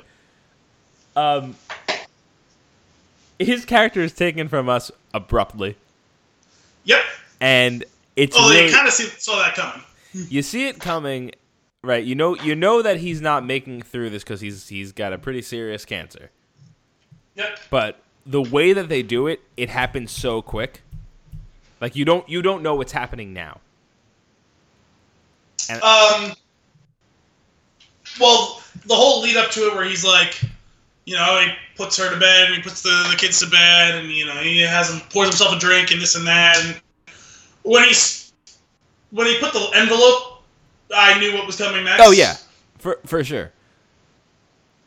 But it still takes a few minutes for it to actually happen there. Yeah, like it's a gasp, right? So he puts the envelope down. You're like, and then he puts the bag on his head, and like another 10 seconds later, and you're like, no, and then it just ends, and you're like, oh. And then they do the voiceover of him reading the letter. I don't know why, but I always like that in TVs and movies. Voiceovers of someone reading things. I do too, but there's something really strange. Like I understand, like you start off the movie wondering, like you're on the side of what'd you say? Mildred. Yeah, you're on the side of Mildred, like, as soon as out of the gate, because like that's how it's set up, and you're supposed to be, and like that's the point. And then you're like, okay, so we're fed the information from this character that we're supposed to be on the side of, that the sheriff has not done his job, right? So they're setting you up to not like him out of the gate, but he grows on you immediately because he's got such charisma as an actor, and he does a really good job of it, and you realize, oh, this guy is not the worst. And yeah, in a lot of ways, he's not that bad. And he does the whole like down south, aw shucks thing, you know what right. I mean? Like almost to a full, like almost like a cartoon character. Yes. And that is why in my notes I have Burl Ives from the Christmas specials does a voiceover after he shoots himself in the head. Like that's because that's what he reminds me of. Yes, I could just picture Woody Harrelson singing "Silver and Gold." Oh my god! but seriously though, like it's funny because it's like you almost as he's growing on you, like you know that he's got this illness, and you're like, he's probably the person that could help with all of this and actually figure out the problem, and he's a person that is capable, and they take him out of the, like, nope, there's no room for you in this world of where all of this stuff is going, and he gets taken out of it, and it just makes everything else that much more difficult, and it just anarchy ensues. And it's crazy, and like it's like, okay, like let's like put this guy right up here at the top that kind of ties all this stuff together and keeps the peace. Okay, cool. Now all this crazy stuff is happening, and he's keeping the peace. Now let's just quickly pull him out of it. Yeah. And it throws the whole thing on its head. Yeah, because you do expect him to be more of a presence throughout the story. Right. And like when he's taken away from the story, you're just like, oh. Okay. Like it was almost, it's just like you took him away. And part of it is like, well, I kind of want more Woody Harrelson. Yeah. Here's what I don't want. His wife's accent. What's going on there? Well, I mean, I don't know what you could do without it. I mean, it's Abby Cornish. She's Australian. Like it's. But no, that's fine. But you can fake. The thing is, there's like this weird context thing where it doesn't fit. It doesn't fit with any of the other characters or any of the other things going on in the movie. Where like even if you faked a really, really, really bad American accent, it would have made a little more sense. I don't know. I mean, well, I'm actually struggling to remember. Did she have her Australian accent, or was heavy. She just doing a bad? What? Heavy. The accent was heavy. I think they probably just decided it's better to have just to you keep consistently have that accent than inconsistently have a bad accent. It was really funny because like Kim and I were watching it. We're like, what? Like, how did they? And then it's like questions started running through my head. How'd these two meet? And what's going on here? And like, not that can't happen. It's just like it's a weird thing that takes you out of what you're supposed to be focusing on. It's certainly, like, small town in Missouri, it's random to have someone who's Australian, right? But I would say that after watching 72 seasons of The Walking Dead and the variability, of Rick Grimes' accent, Carl. I'd prefer that Rick Grimes unexplainedly have a British accent as an Atlanta sheriff than I would whatever it is that he does. And he's a great actor, but there's just nothing you can do. He's done 100 episodes of the show. Like his accent's not going to be the same because he's got a heavy British accent in real life, and he's doing a heavy Southern accent on the show, and it's bad. Like it's not going to be the same episode to episode. Which is it's funny though because like I don't care as much in that one. Like it doesn't, for whatever reason, that doesn't take me out of the experience as much. No, it used to not bother me. It's starting to bother me now. This one took me out of the experience though, which was just odd to me because I feel like they were trying to set. I understand because it's kind of like Alien, but I just appreciated that it was consistent. All right, that's fair. It's just like this small town where like everybody's. It just seems like everybody's from here. Except you. Yeah. And I would have expected her to deal with more like kind of outsider syndrome, like because she's clearly not from here. Right. And that just wasn't on the table. If that was the case, that might have. And again, maybe the writing of this movie is actually a lot lengthier than what it becomes on screen, and maybe that's another thing that's developed in some way. Well, I would say that the other thing is like, if she. Not that I would want to replace Frances McDormand, but if she had been playing that character, it would have made more sense. Wait, because Mildred's treated like an outsider the whole movie. If part of the psychology of that was because you're not from here. Interesting. You know, it would have. I'm not saying she would have done a better job playing that role. Just the idea of having an actress who clearly can't do this Southern accent. If you had an Australian woman being that person, like it would play into the psychology of how that's viewed. You know what I mean? That could be the case. But yes, as the sheriff's wife, of the guy who's clearly like that guy who's clearly lived here his whole life. Yeah, no, it's weird. It doesn't really make sense. You're right. Yeah, strange. But yeah, Woody taken from us too soon. But on his terms. Yeah. On Burlive's terms. That's not right. Oh man. Frances McDormand though. Wow. McDormand. Wow. Like kills it. Sorry, I just clicked on a link on IMDb to another page on IMDb, and on the sidebar is a picture of Deadpool with like heavenly light shining down upon him, and he's doing like this plank thing on a chair. It's and from Flash. Bullets raining down on him. Yeah. And that really distracted me. Yep. I apologize. That's fair. But she, getting back to her though, she was incredible. Like she in this movie, like awesome. Well, why don't we hang on to that because like her character and Sam Rockwell is going to be like two really meaty sections of this. So like, what do you want to skip on to? I don't know. Let's talk about some things that are kind of quick hit things. Like, for instance, Always Sunny. We were talking about it earlier. Mac's mom is in this. Mac's mom.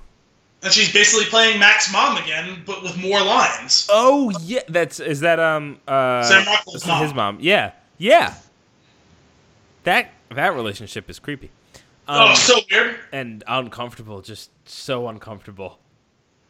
But she was literally playing Mac's mom again. She just had more lines in this movie than she had in the entire show, even though she's been on that show a lot and she was in this movie barely at all. Yeah. But basically the same person. Just a terrible, terrible person. Awful. God awful. And it's like one of those things like this character sucks. Like Sam Rockwell's character. And you're like, oh, and this is his home life. Yep. Got it. This is why you're terrible. Yep. That's spot on. Oh my god. And yeah, they definitely delivered that. She has some lines where you just like we're almost to the point where it seems that it makes Dixon cringe when she says it, like to a degree. And I'm just like, I don't want to be here anymore. Like, can we change scenes now? Brutal. What else you got? Now, unfortunately, I saw this movie like 2 months ago. We were supposed to have recorded this a while ago, so I don't 100% remember what the lines were. But I had a note here about there was a recurring thing where Mildred was making fun of her ex-husband's girlfriend, and she just kept making zoo jokes because she worked at the zoo. I have Zoo Girl written down here. I don't remember what the jokes were now. I just know that they were fucking funny. they really were, and it's funny if you look at it, it just feels like I don't really know like what's going on. Like, I don't know at what point her ex-husband started dating this girl. Was it after his daughter died? I think it was, based on one of the conversations that happened. And there's like this, they're kind of touching on how like all of these different folks from this completely toxic family relationship are coping with this in different ways. Not just that, but you also got the impression that this is just the latest in a line of ditzy young girls that he's dated. Right. I definitely remember one of the jokes had something to do with her smelling bad. I think multiple had to do with her smelling like a barn. Yeah, well, I just remember like one of them was basically something along the lines of, if she didn't work at a zoo, I'd wonder. Yeah. Oh my god. That's great. You know what? On that note, so like then you get there's as much as like the Peter Dinklage's character, like we talked about that earlier. The scene where they're out to dinner and then her ex-husband is there with the zoo girl. It's in that scene that he tells her that he burned the billboards? Or is it later? I don't think it's in that scene. I just remember when he tells her like this is like it's like good physical acting. Like you can see the rage on her face and behind her eyes in that scene. I'm gonna be honest, I actually forgot that it was him. Yeah, it was. and then like this is like the nice. Let's actually talk about that for a second. So he's the one that did it, and then like the billboard. But before that, the billboards were paid for another month. And you find out you have no idea. I've got no context of who could possibly have done it. It did not cross my mind in the least that it was the sheriff before. I knew it was him. And when they reveal that, and I was like, and just the chuckle, right? It's basically like it's written. It's him reading the letter, right? Yeah, the and it's like, well, I guess you're gonna have to deal with that, like. Because you can't tell anybody it was me or something, whatever it was that he says. But it's so good. It's like, you know what? I'm going to do you a favor, but at the same time, this is not going to be the best for you. Well, because wasn't he the one who storms into the office and asks why they haven't come down yet? Yeah. He plays off like he has no idea, right? Even though he was the one who paid for it? No, that was, I feel like that was earlier, though. No. There was the original scene, and then someone else goes back and talks to him. He says, "Oh, it's been paid ahead." Oh, was that him? I think it might have been Dixon. Was it? Well, there's that scene too where he throws him out the window. That was intense. Actually, let's talk about that. Yeah. This is the year of Caleb Landry Jones. Yeah, he's been showing up a lot lately. He was in this. Yep. He was in Get Out. Yep. He was in. Yeah, right. Let's talk about that another time. That was... Well, that's the thing is, the couple of things I've seen him in, he's been creepy as shit. He was in American Made. I don't know if you saw that. I did not. That came out this past year, too. That was the Tom Cruise movie based on a true story about the cartel with, what's his name, Pablo Escobar, the rise of that, and how the CIA fomented that whole thing. And he plays this American pilot that the CIA goes and he has them transporting stuff back and forth. Oh, okay. And he plays Tom Cruise's brother-in-law. Gotcha. And he's super creepy in that as well. And he was super creepy in Get Out. And this he was not creepy in. Still a good performance, but 3 really big things. And he was also in The Florida Project, which I know got some nominations for some things or was expected to get more nominations than it did. Yep. Yeah, Willem Dafoe is up for that. Yes. but I know some people were expecting that it would be nominated for other stuff as well, and it didn't. But yeah, he was in 4 like really big movies this year, as well as like Twin Peaks, is the revival of that. Good for him. Yeah, good for him. He's a pretty good actor, and his character's great in this. Like I kind of enjoy his character. Yeah, no, I did too, because he was.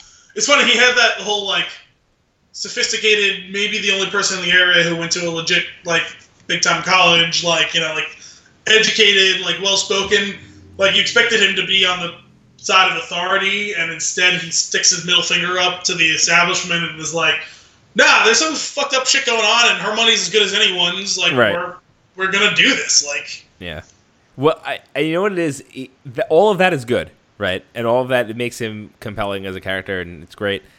But there's the one scene, and this is what I was talking about with the orange juice before. The one scene that like it completely establishes it. Like he is the sole good force here.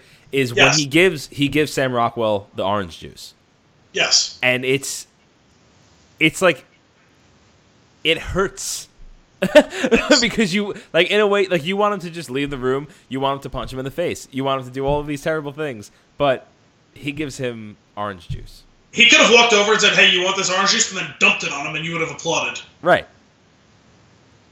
But as he gives it to him, you're like, I know that's the good thing to do. It's one of those like, fuck, that was badass. How good of a thing you just did, and I don't know if I could do that. Right.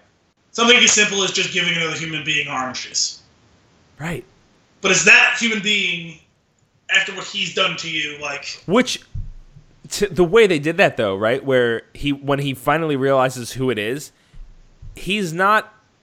It's weird, because he doesn't seem that he's angry. He seems that he's scared. Yeah. He has got, like...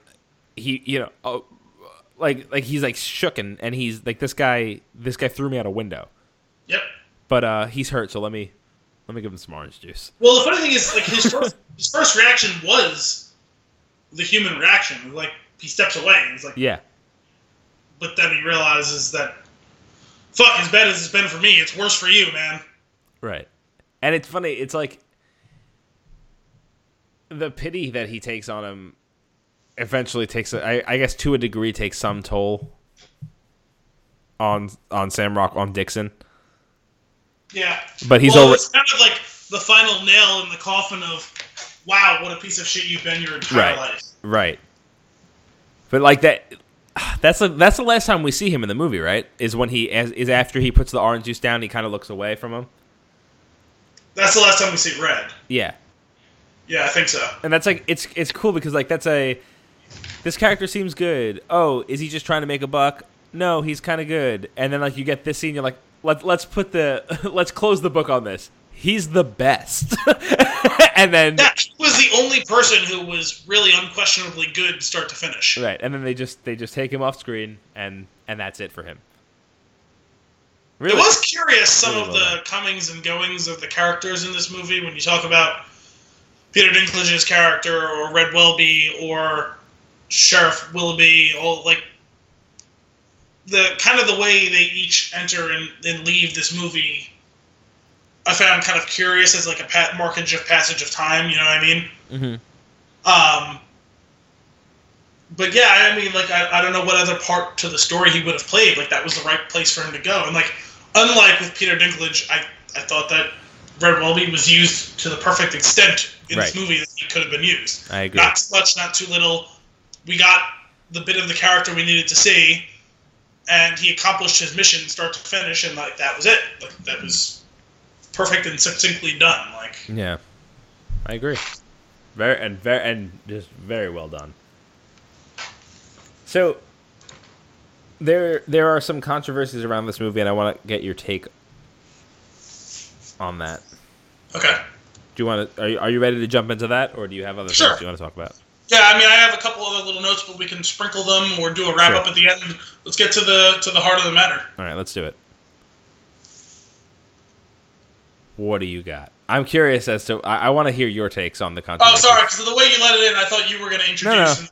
No. I just want to hear them. The thing is, here's the reason why I want you to introduce them. So I've been reading about them, and I don't know where you stand or if it's the same thing that you're concerned with. So, and I didn't see them that way, so I'm curious where you are and what controversies you've noticed, and if they don't match up with what I found, I'll bring mine in. Okay. Well, there's so many different ways to tackle this. It's because it's like this huge spider web that's the center of this movie that reaches out in all these different branches, and it's like every bit of it touches every fiber of this movie.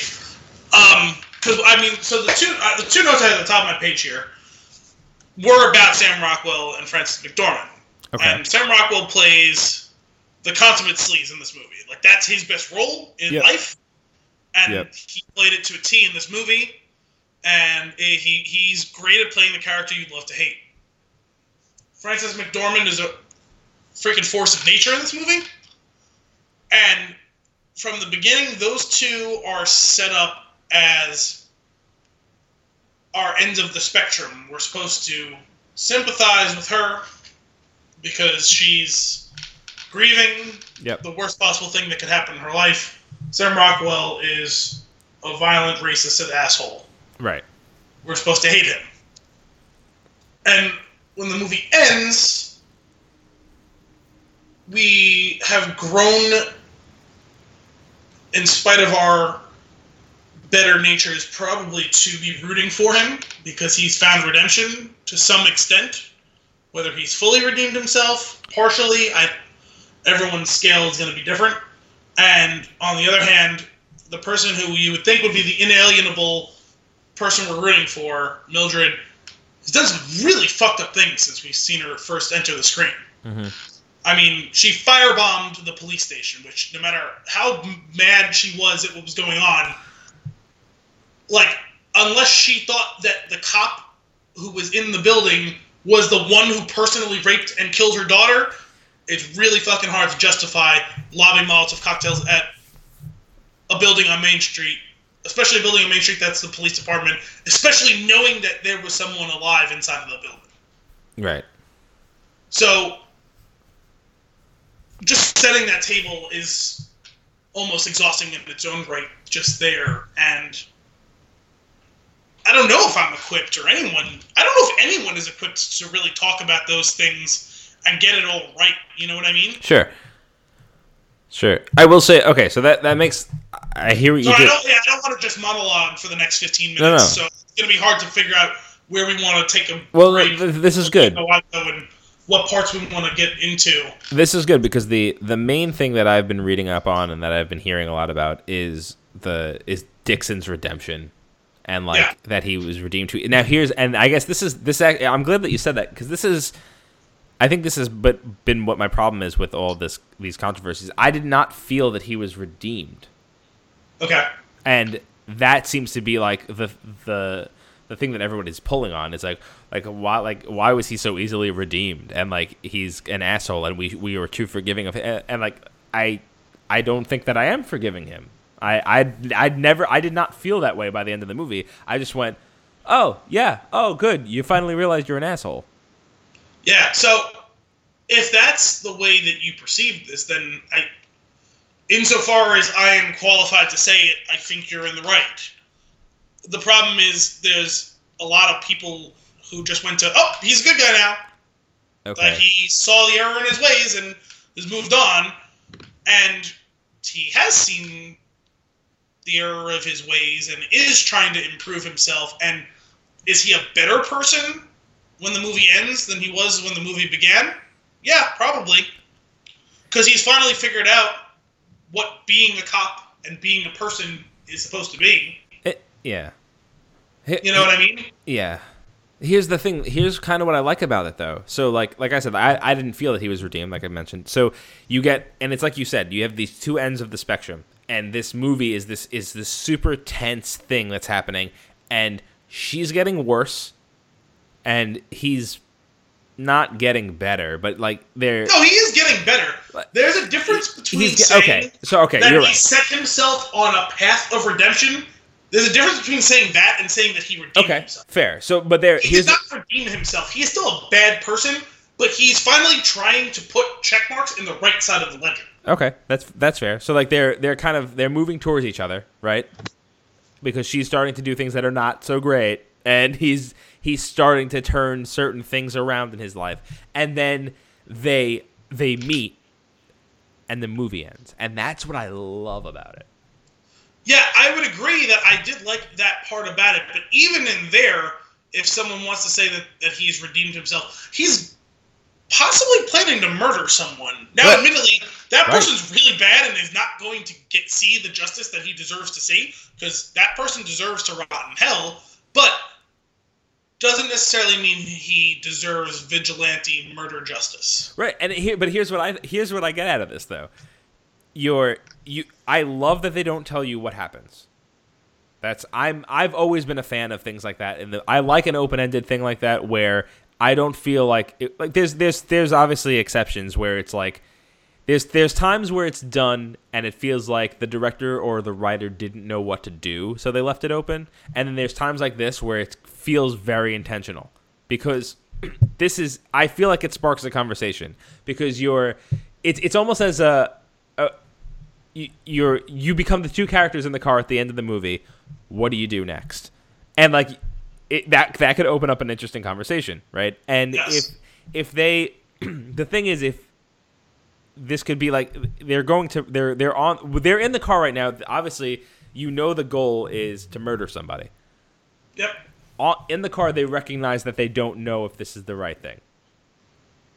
And the credits roll, and it's super intense. And it's like and I guess that's what's really bothering me about this is that there's article after article after article about this controversy of his redemption, and again, I guess we covered that already. Like, I don't feel that he was redeemed, so maybe I'm on the other side of this, which is fine. But it's taking away from something that was really interesting by the end of that movie. Well, there's a couple things to unpack there. You're right in saying that it was intentional, and that part of it is, like you said, to kind of spark conversation as to, well, what would you do in that situation? But it also works, I think, from a structural standpoint where this isn't really a start-to-finish story. Like, this isn't a tradition. Like, the structure of this movie is not a traditional Act 1, Act 2, Act 3. No. It's a snapshot of a period of time in someone's life, or if you want to say a segment that you've sliced out of it, because we're dropped into the middle of what's going on, and we see what happens from there up into another point. That this wasn't a self-contained story. It's very much informed. It's almost like a middle movie in a trilogy. No, yeah, it is informed by what comes before, and right. The things that are going to come next are important as well, but they're not so important for us to understand what's going on, or they're maybe not even the most important thing that's going on. What's important is what has been happening in this period of time. Agreed. But I just want to touch on something there. You hit the nail on the head. It's not like the traditional Act 1, Act 2, Act 3. This whole movie is Act 2. And that's it. And that's cool to me. I like that. We don't need Act 3. Right. That's not the point. Though either the bookends are not the point. It's the middle.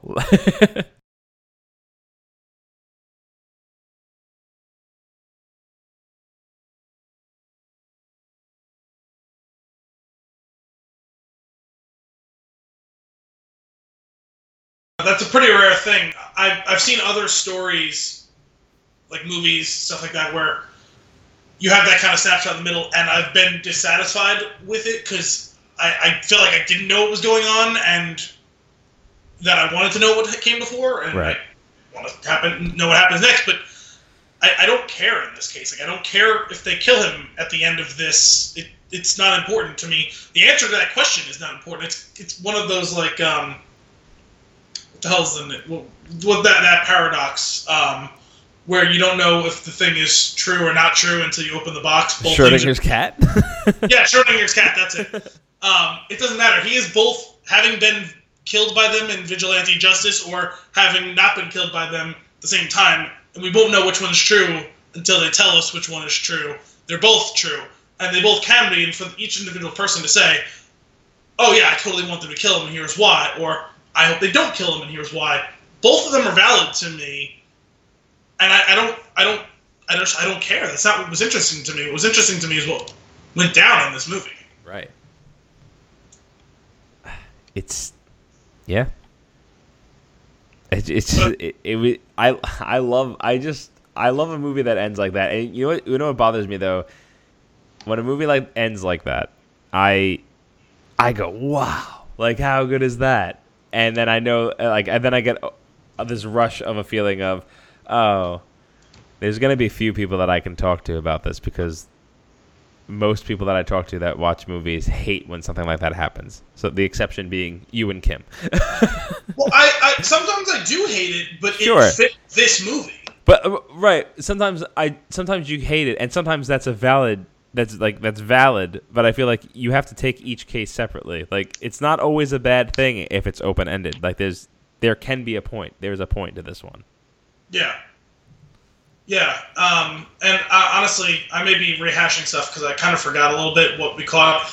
You guys probably caught a little bit. We had some technical difficulties a couple minutes ago. I kind of signed off for like half an hour because my computer decided it was going to do updates. So I don't remember 100% what I was discussing, but circling back to what we were talking about with controversy and perception of this movie and perception of a redemption arc or not a redemption arc. I think what it comes down to is there are people who didn't see this as redemption. There are people who did see it as redemption. There were people who assumed people saw this as redemption. There's people who assumed that people saw this as not redemption. And as with any work of art, it's on the audience to suss out what the intent of the artist was. Uh-huh. Whether the artist tells us or doesn't tell us explicitly, because sometimes artists are assholes. And sometimes they're not. And I know I must have read at some point or other what Martin McDonagh said about all of this, and I don't really recall because he said a lot about it. I have the quote. Okay. His quote around this redemption thing. He paraphrasing the first part of it. He's saying the character is not redeemed, and then this is the actual quote: "Is it's supposed to be a deliberately messy and difficult film because it's a messy and difficult world." And I love that. And the problem is, we can take him at face value, and I think that's the right way to read this. And I think that's what both of us are saying. Yeah. And a lot of people weren't doing that on both sides of this argument. Sure. Which I can understand, too, because it's complicated. And sometimes when things are complicated, our emotions get in the way of our ability to properly identify these things. Fair. And also, even though he's giving us a quote and telling you what to think, sometimes directors and authors or whatever, they lie. Right. Or they're wrong and they just don't realize what they've done. You know what I mean? They don't realize what the final product looks like, even though they edited it down to what they wanted it to look like or didn't want or whatever, but they see the final product and they can't know all of the things that are going to come out of all of this. But, Han Solo shot first, and then George Lucas later told us he didn't. So, sometimes the author or the artist, they lie to you. And I don't think that's the case here, but some people are going to say, oh, he's just doing that to cover himself because people are getting mad. And I can understand that, too, because we're all cynical now. It's the world we live in. But I can understand that there is controversy here, and I can understand why. And I think it's valid for people to be feeling a certain way. You shouldn't come out of this feeling sunshine and roses. No. You should feel a little different after you've seen this movie than you did before. I agree.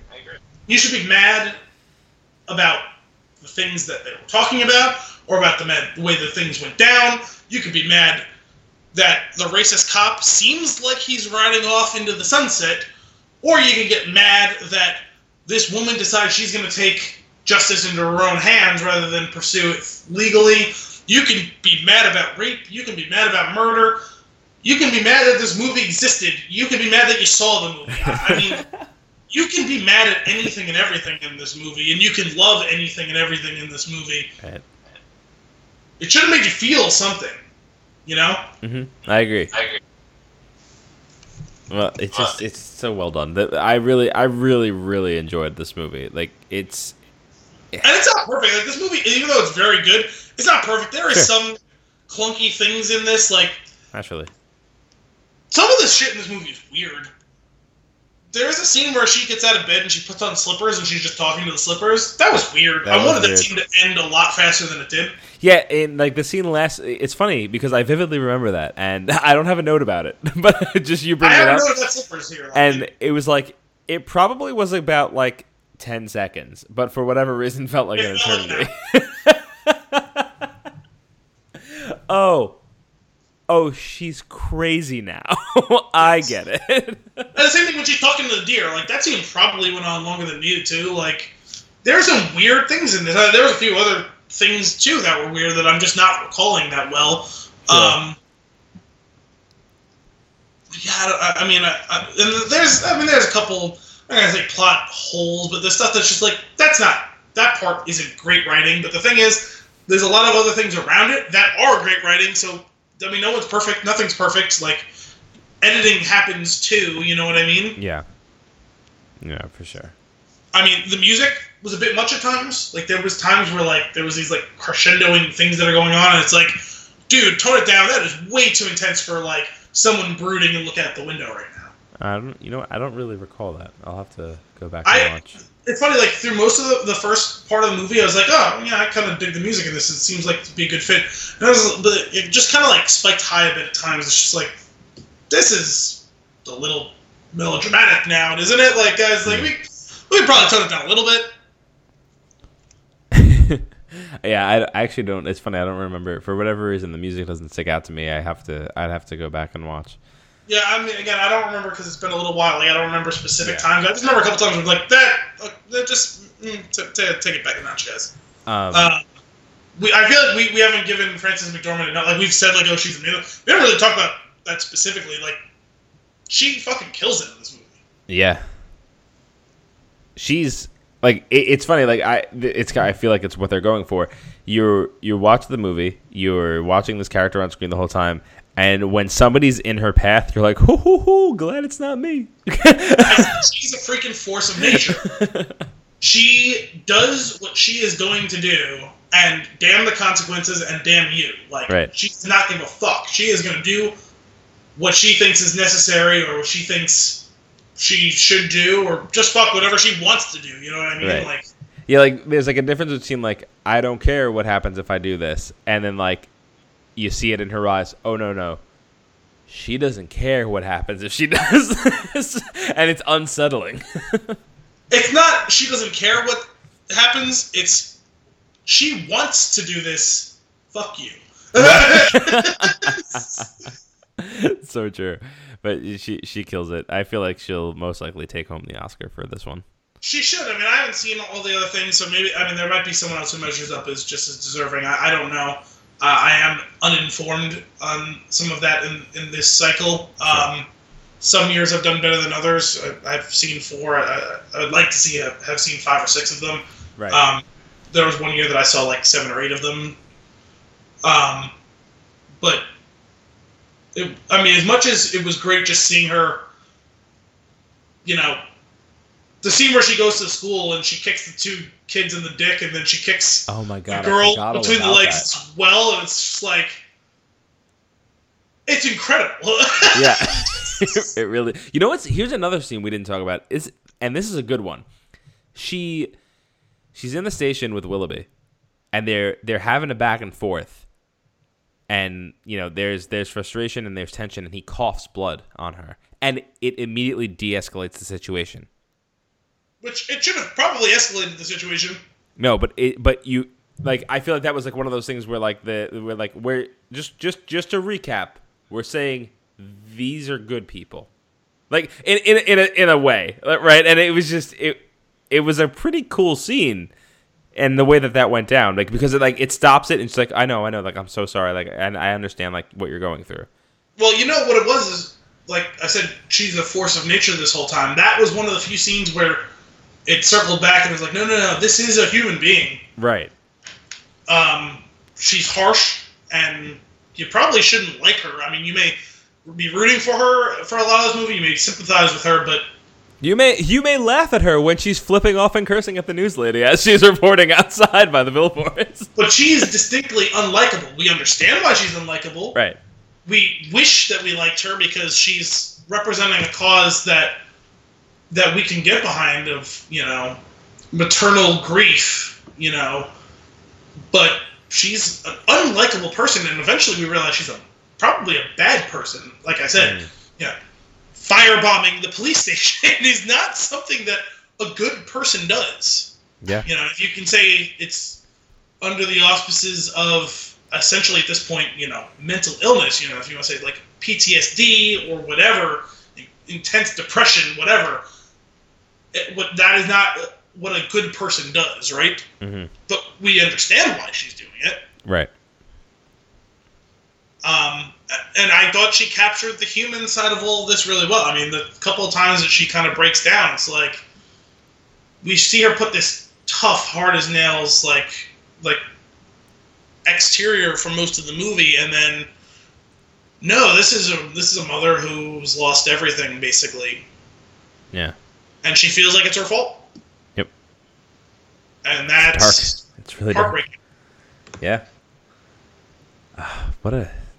I think it's like without like sometimes I see these movies towards this time of the year and I'm like, why was that up? Like Gravity.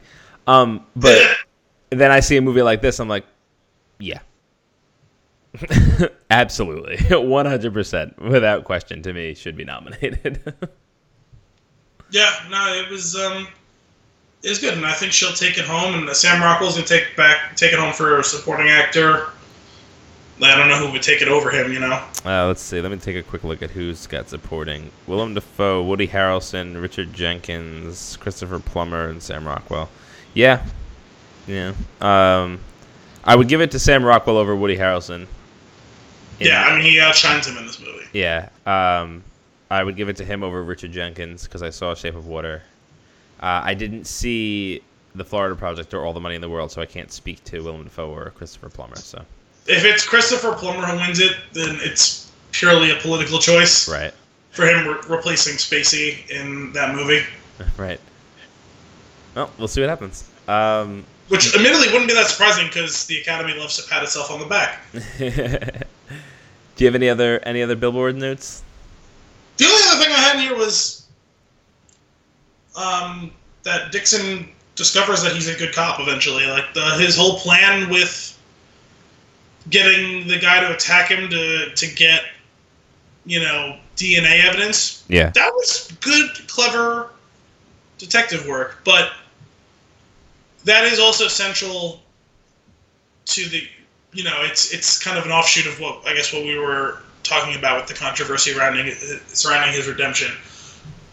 Just a letter from the guy is in his 40s or whatever, and the letter from his close friend, the dead captain, telling him his dead father figure. Kind of his father figure, even though is Sam Rockwell older than Woody Harrelson? I don't know. He might be older than him. I don't think so. Let me see if I can pull that up while you go on. I mean, it was kind of a nice feel-good moment, but the idea that just that letter from him makes him become a good person and become a good cop, it's problematic. That's not strong. If people want to complain about that, that's not strong writing, really. And that's reason to be irritated. Yeah. Woody Harrelson was born in 1961. Sam Rockwell was born in 1968. Oh, Woody Harrelson's a little older than I thought, too. Yeah. Yep. But still, his father figure is 7 years older than me. Right. It's like in Semi-Pro when the Andy Richter character says, about Will Ferrell's character, you've always been a father to me, and he's 1 year older than him. Oh my goodness. Cool. That was a good one. You got anything else? Not really. The episode will probably go on another half hour if we talk about anything else. So. Right. Well, cool. Well, that's it then for this week. Next week you can tune in to check out. The goal is to do Black Panther if we can get to it this weekend before our next recording session. If not, The Big Sick is on deck. So you can look forward to one of those two coming in hot next week. Well, that's it for this week's Flicks on the Six. Until next time, cheers.